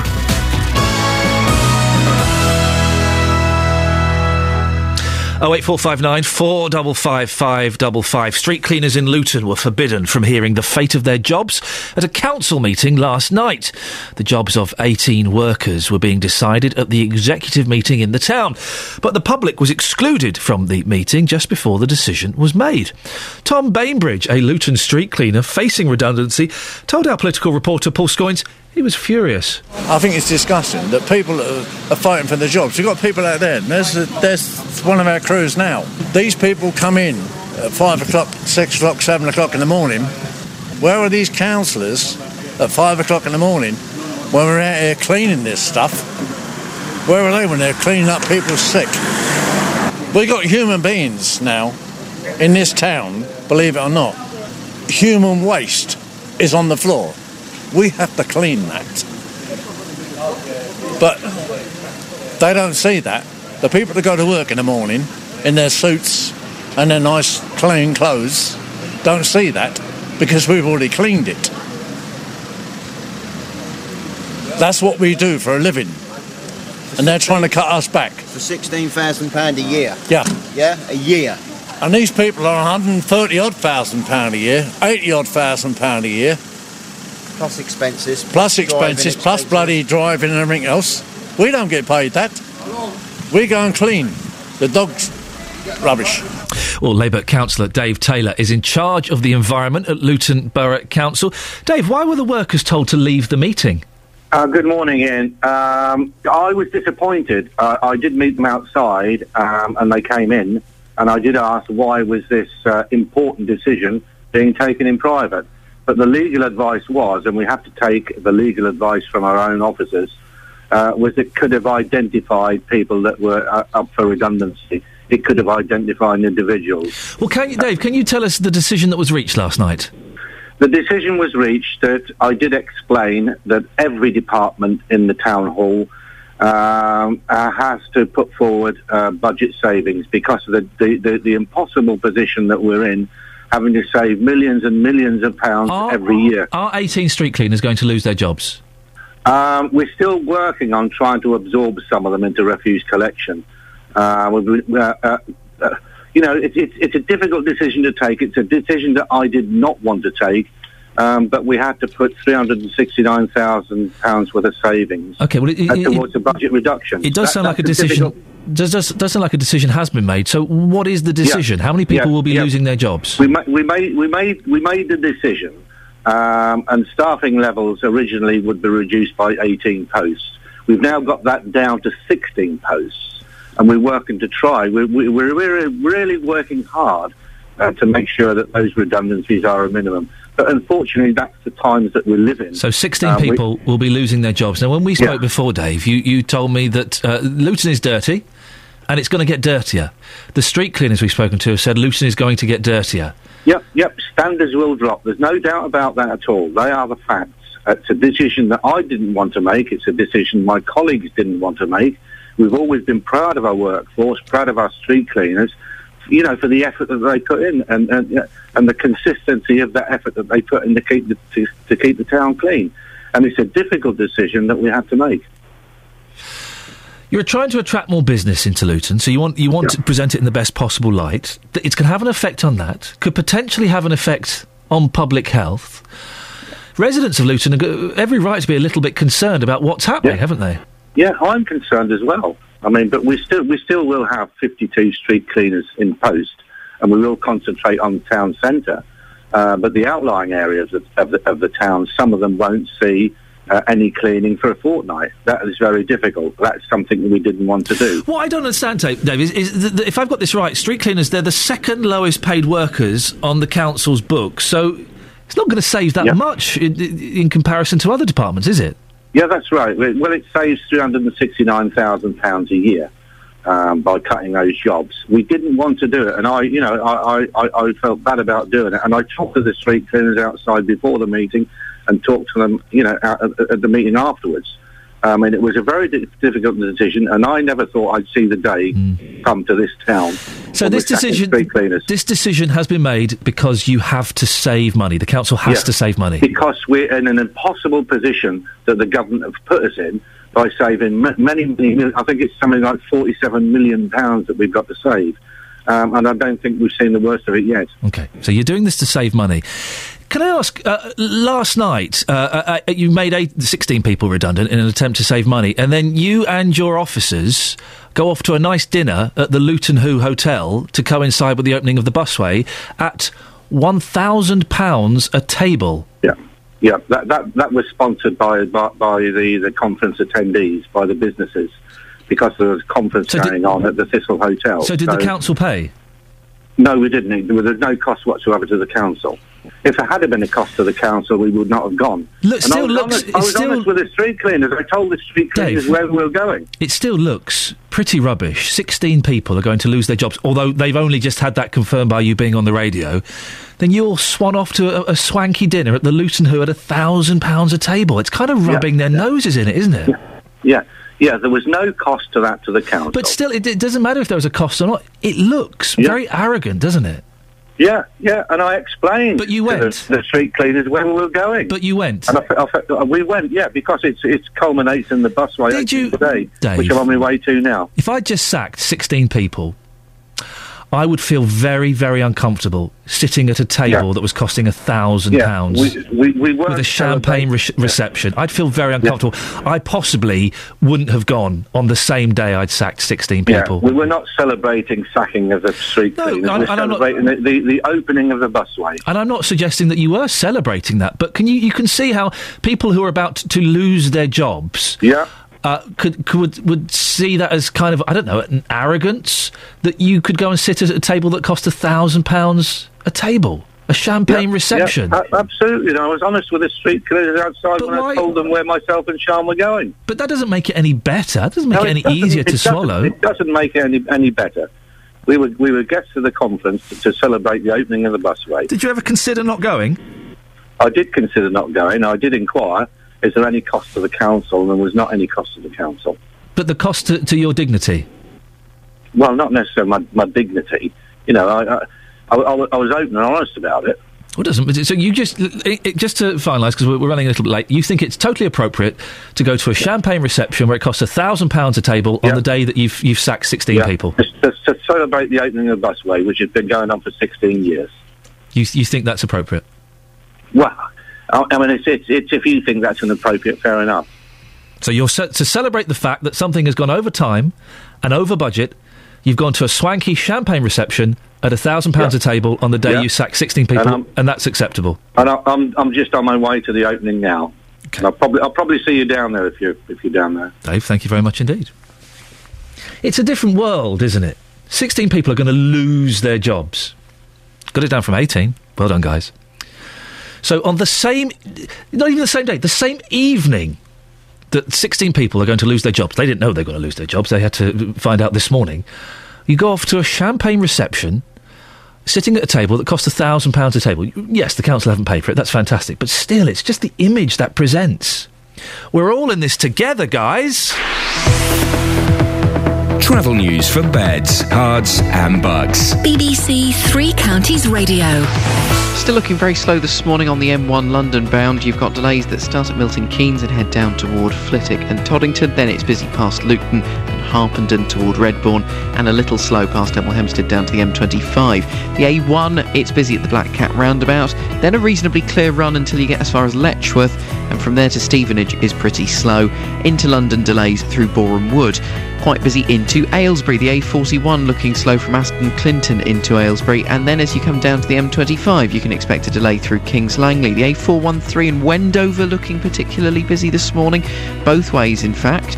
M25 you've got big queues through the roadworks. It's been heavy both clockwise and anti-clockwise on and off, still very patchy traffic, and it's also slow anti-clockwise as you go past Rickmansworth down toward the M40. If the M40 is your route of choice into London, it's a queue pretty much from the end of the M40 right the way down the A40 in towards Shepherd's Bush. Adam Glynn, BBC Three Counties Radio. Thanks very much, Adam.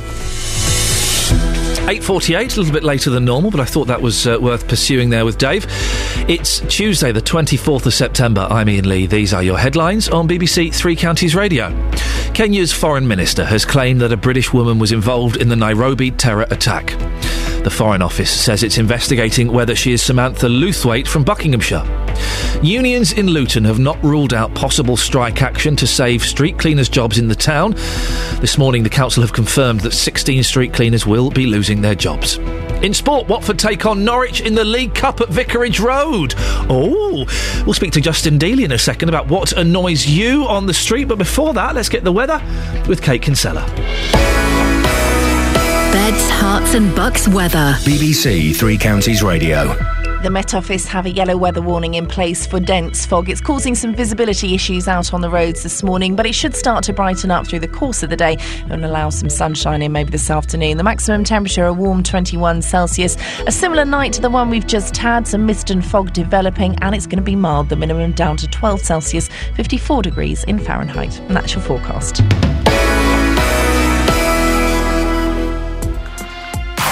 Tonight we've got both League and Cup football. Watford host Norwich in the third round of the League Cup. Looks to tip the goalkeeper. What a goal from Christian Batokio! And Luton are away to Woking in the conference. Here's Guttridge now at the other end. He strikes one. Guttridge scores his third of the season. Hatters or Hornets? Choose the game you want to listen to tonight from 7 in Three Counties Sport. We're just speaking to Dave Taylor about the cuts to the number of street cleaners. It was going to be 18. They've managed to get it down to 16. But on the same day, the same evening those cuts were decided, Dave Taylor and other members of the council went to a swanky champagne reception at Luton Hoo to celebrate the opening of the over-budget busway. And the tables cost £1,000 per table. Now, the council didn't pay for those, but it's the image it presents that sits a little bit uncomfortably with me. Maybe I'm being a little bit oversensitive. Julie's in Luton. Good morning, Julie. Good morning, Ian. What did you make of what Dave was saying? Well, I just couldn't believe it. I was appalled to listen to him turn around and say, I told the guys where I was going. That's an insult. And then to go and sit at a table waiting for this way, which will never get his money back, sits there and he has his wine, he has his dinner, and then probably goes out for a quick cigar afterwards, laughing and joking all night about it, after making 16 to 18 people unemployed. First thing I want to know is, why did he pick on the lowest of the pay in Luton Council? Why didn't he start at the top and work down, where he could have saved extra money? And probably these people are taking 2 and 3 hour lunches at a time. I'm disgusted with the man. Julie, well, listen, I don't know if he smoked a cigar or how long his lunch break is, but if I'm honest, if I had to make 16 people redundant, I don't think that evening I could go to a swanky champagne reception to celebrate something that was already way over budget. I don't think I could do that. It wouldn't sit very comfortably with me. A normal person would have made the meeting maybe next week and have his busway opening last night or what have you, his wine and song, do the meeting next week after it's done. But this man had the meeting and he rubbed it in their noses as he walked out the door. Are you worried about what might happen to the streets of Luton with these cuts in street cleaners? If these street cleaners weren't there, the garbage is going to just pile up because people aren't like Jonathan who'll pick it up. I'll pick it up outside my own doorstep. I'm not going to walk down and pick up stuff that I don't know where it's been and what's on it. Julie, thank you very much indeed. People feeling very passionate about this. No doubt we'll talk about this later on in the week. Now, what annoys you about other drivers? Oh, 1 second. I've just had a message from Paul Scoynes regarding the busway event last night that Dave Taylor was alluding to. £1,000 a table. Central Bedfordshire, this is from Paul Scoynes, Central Bedfordshire Council were invited to the dinner last night and they were asked to pay the £1,000 for their table, but they refused on account that the busway was over budget. That sounds like the right decision to have made, doesn't it? Sounds like a morally upstanding decision to have made. We'll be coming live from the busway tomorrow. We'll be indoors though, won't we? We'll be indoors, doing it from indoors in somewhere warm and stuff, because I don't know if anyone's noticed, it's really cold out there. We'll be live from the busway tomorrow. Back to what annoys you about drivers. A study has found that several people are annoyed by being tailgated and motorcyclists. Justin Dealey is one of the worst drivers I know. Justin, what do you do that annoys other drivers? What do I do? Not a lot, because in actual fact, despite what you may think, I'm actually a very, very good driver. The perfect driver. What are you laughing at? Oh, I love the way you lie on the radio. No, listen, we went to that course. We must tell the truth, the whole truth, and nothing but the truth. You came second and you failed miserably, or as I passed. Once again, you bribed the instructor. I nearly swore then. I'm Ian Lee. I used to be on TV. Can I come first? Yes. Justin, you've been speaking to people about this. What have they had to say to you? Yes, I've been talking to motorists this morning about what makes them angry, and here's what people had to say. People that speed, people that, if you're doing 40 in a 40-mile zone, they feel they have to overtake you and go even faster. It's just dangerous. I mean, you seem like a lovely lady, but when you're behind the wheel of your car and other people are irritating you, do you lose the plot? Sometimes. Inconsideration. If you're trying to pull out the side of a road and someone might let you in, there's a whole line of traffic, that sort of thing annoys me. Lack of indication. That's the big one for you? That's the big one, especially on the motorways. That's not so much around town, but on the motorways. Mobile phones. People on their mobile phones. And you see that all the time still? Yeah. It's ridiculous, isn't it? Well, you know, there's no excuse now, is there? No, it's obvious when people are texting as well, looking down. The mobile phone things, Justin, is an annoying thing. You're the perfect driver, you say? Yes. We just had Paul on the line saying he saw you driving around today. Oh, yeah? Yeah, you didn't have your fog lights on, mate. What's that all about? What with it being Paul foggy who? and stuff? Paul who? Well, I'm not going to go... No names, no pack drill. I need a surname, please. He was a call-up from Luton. He saw you driving around Sans fog lights. That's a new one on me. But there you go. Thanks for that, Paul. What, fog lights are a new one on No, you? no, not fog lights. But no, I thought I was driving with my fog lights on. If I wasn't, hands up, I apologise, but I thought they were on. Don't put your hands up. Yeah, thanks, Paul, you grass. Now, people filling up with petrol and not stretching the pump over to the other side of their car, that really annoys me. You've been doing a test, is that right? Yeah, that's right, because you were saying that in terms of annoyance, you know, you see queues at petrol stations, people only want to fill up on the side of where their tank is. You were saying, well, the hose, it stretches around the whole of the other way. I was saying earlier on, well, some older petrol stations, the hose is not that long. So what I've done a test this morning. I've been talking to a forecourt attendant. We can save time, we can save money. Just take a quick listen to this. Madhu, you've just pulled your hose out for me. How long is your hose? It's about a few metres. A few metres, yeah? Yeah. So you've got it here. Do you want to pop it back in for us? Before things start going wrong. OK, so that's back in. Now, Ian's got this theory that it doesn't matter what side you park on, you should be able to fill up your car. Is that correct? Yeah, you can, yeah. The thing is, you should park it in the right way. The end of your car should pass the pump. So then you'll be able to use it. Now, has this always been the case? Because I was saying earlier on that these hoses used to be a lot shorter. You know, in recent times, have they got longer? That's why you can park either side now. Yeah, you can, yeah. Recent, all the new pumps and all the forecourts, they've extended the pump system. So you should be okay to fill it. Because you often see in petrol stations queues of people because they're thinking, well, my tank's on that side. Listen to Dealey trying to justify his nonsense. It doesn't matter. It's just the mindset, you know. They go to a fuel station, they think that's the only pump they want to fill the fuel in. That's what they do. Dealey, I accept your apology. As your gentleman there said, it's just a mindset. We just want to quickly squeeze in John in Milton Keynes, who's on the line. Good morning, John. Oh, good morning, Ian. John, what can I do for you, sir? Say again? What can I do for you? Well, I just rang in to make a comment about the Chas and Dave track. Oh, yes. Do you like it? I love it. It's absolutely brilliant. Isn't it? They're fantastic. I love Chas and Dave. I genuinely think they're brilliant. And I asked you, if I was speaking with your producer, I asked where I can get a copy of the CD. Chaz, John, listen, if you stay on the line, if you give your address to Kelly Betts, I will send you this copy of it. How about that? Oh, that is brilliant. We're probably not allowed to do that at the BBC anymore, but I don't mind. Take John's details, please. We'll send him this. Oh, this is a record, isn't it? This is a record. Ooh. It's one of those songs you can sing even if you don't know the words. That's it funny.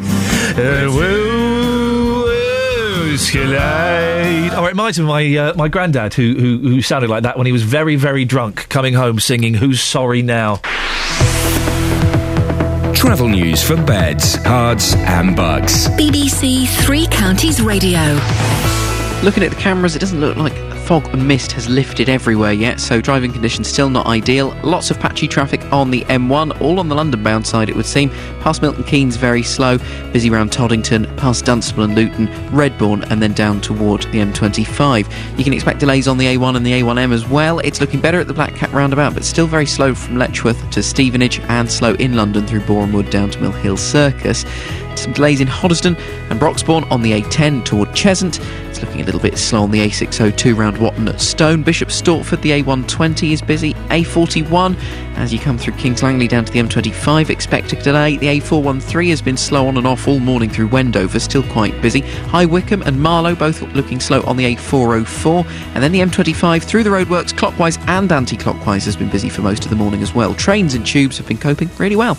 Adam Glynn, BBC Three Counties Radio. And you've been coping really well, Adam. Oh, you're very kind. There you go, you see. You see, I can be nice. Thank you very much for listening. Thank you to everybody who took part in the show today. JVS is up next. Until tomorrow at 6 from me. Ta-ta. Local and vocal across beds, hearts and bucks. This is BBC Three Counties Radio. Thank you, Ian. Good morning. Welcome to the JVS show. I'm Jonathan Vernon Smith. And on today's big phone-in, are street cleaners a luxury we can no longer afford? Well,